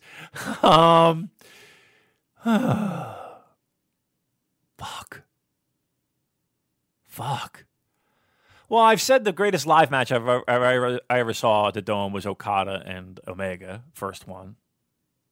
The greatest live match I've ever seen. So I got to keep Okada, right? And you know, even though I love the All Japan stuff, the Misawa, the Kawadas, Gabashi stuff. So here's the thing, too, though. I will give you this. I could say the other one. I'll again, gun to the head. I'm keeping Okada. What is the gun? The question is it a bang or a what? You know? Oh, or Kevin Kelly. You know that was Kevin Kelly. He's got a gun. That's Kevin Kelly. In that bit. I would say it's more 316. Austin McMahon gun to the head. Again, it's more of if I had to make a choice. That's what it means. If I have a gun to my head. If I had to make a choice, it's a little bit more dramatic way to say. I'm taking my life into my own hands by asking this one because I think it's going to be a long answer. But Elliot says, Damon, when did you start going to ECW shows and how often did you go? Was the crowd rabid and bloodthirsty or is that an unfair characterization? All right, we'll make this the last question then. I was there from the beginning. I was there when it was Eastern Championship Wrestling. So when there were like 7 people in a row, and you look at the hard camera shot, we're there, the Eastern, and then it developed, and they would bring in. So it was really an offshoot of Joel Goodhart's TWA. So back in the early '90s, Joel Goodhart would run shows, and this is right around the time where WCW and NWA was really starting to peter out. And he would run shows, and he had his wrestling radio show, and he would promote shows, and he would bring in like the Jerry Lawlers and Kerry Von Erichs and Austin Idols and Terry Funks and Eddie Gilberts, and that was really the start. So people would go to these shows, and then that grew into Eastern Championship Wrestling, and then that grew into ECW. So I was there from the fucking beyond the beginning because I would go to every month. Goodhart would run his TWA shows, and they would be awesome, and you would go to those. Were they ravenous? It was a very male, macho-y kind of crowd, right? So yeah, it could get. It wasn't like you were afraid you were going to get beat up or anything like that. That certainly wasn't the case. But it was loud, noisy. And it was jam-packed. It was never a comfortable temperature in that fucking building. It was either 1,000 degrees in the building or it was like -2. And they had these bleachers that your ass would fall asleep. But, I mean, it was what it was. It wasn't like I said, it wasn't like you were afraid to be there. But it was rowdy. I'm not going to lie. It was rowdy and but it was fun. It was like, everybody loved the pro wrestling, and it was all like, you know, people who traded tapes and people who were really loved the pro wrestling. And yes, the crowds were, you know, pretty raunchy at times, but yeah, you know, it was what it was at the time. It was, but I was at a lot of them. But I didn't go to. There was a period of time where I didn't go to shows because I had shit that fucking happened. That's on the Patreon. I'll explain that. But for a long time, I was at every single show, and then I didn't go for a little bit, and then I went to a couple shows as ECW was dying. But yeah, it was fun. It was a fun time. All right, I think that just about does it. There you go. So join the Discord. That's good. Editor Dan, he's also good. And so is his YouTube channel, 219 Films. So go to that because that's good. Subscribe to Voices of Wrestling Podcast Network, which is also good. Give us a good review on iTunes. 5 snakes. Funny comments, please. Twitter, Our Twitter's good, at the Super Jcast. Follow that. Damon, anything else? I'm good. We're good. I hope you enjoyed this good show. Thank you, everybody, for listening, and goodbye.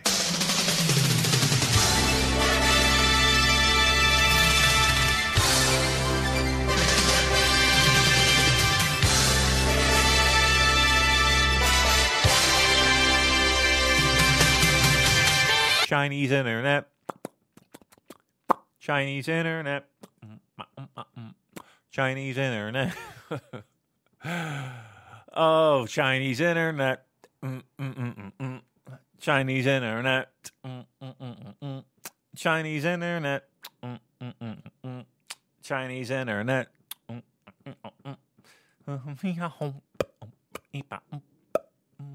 Ah, there he is.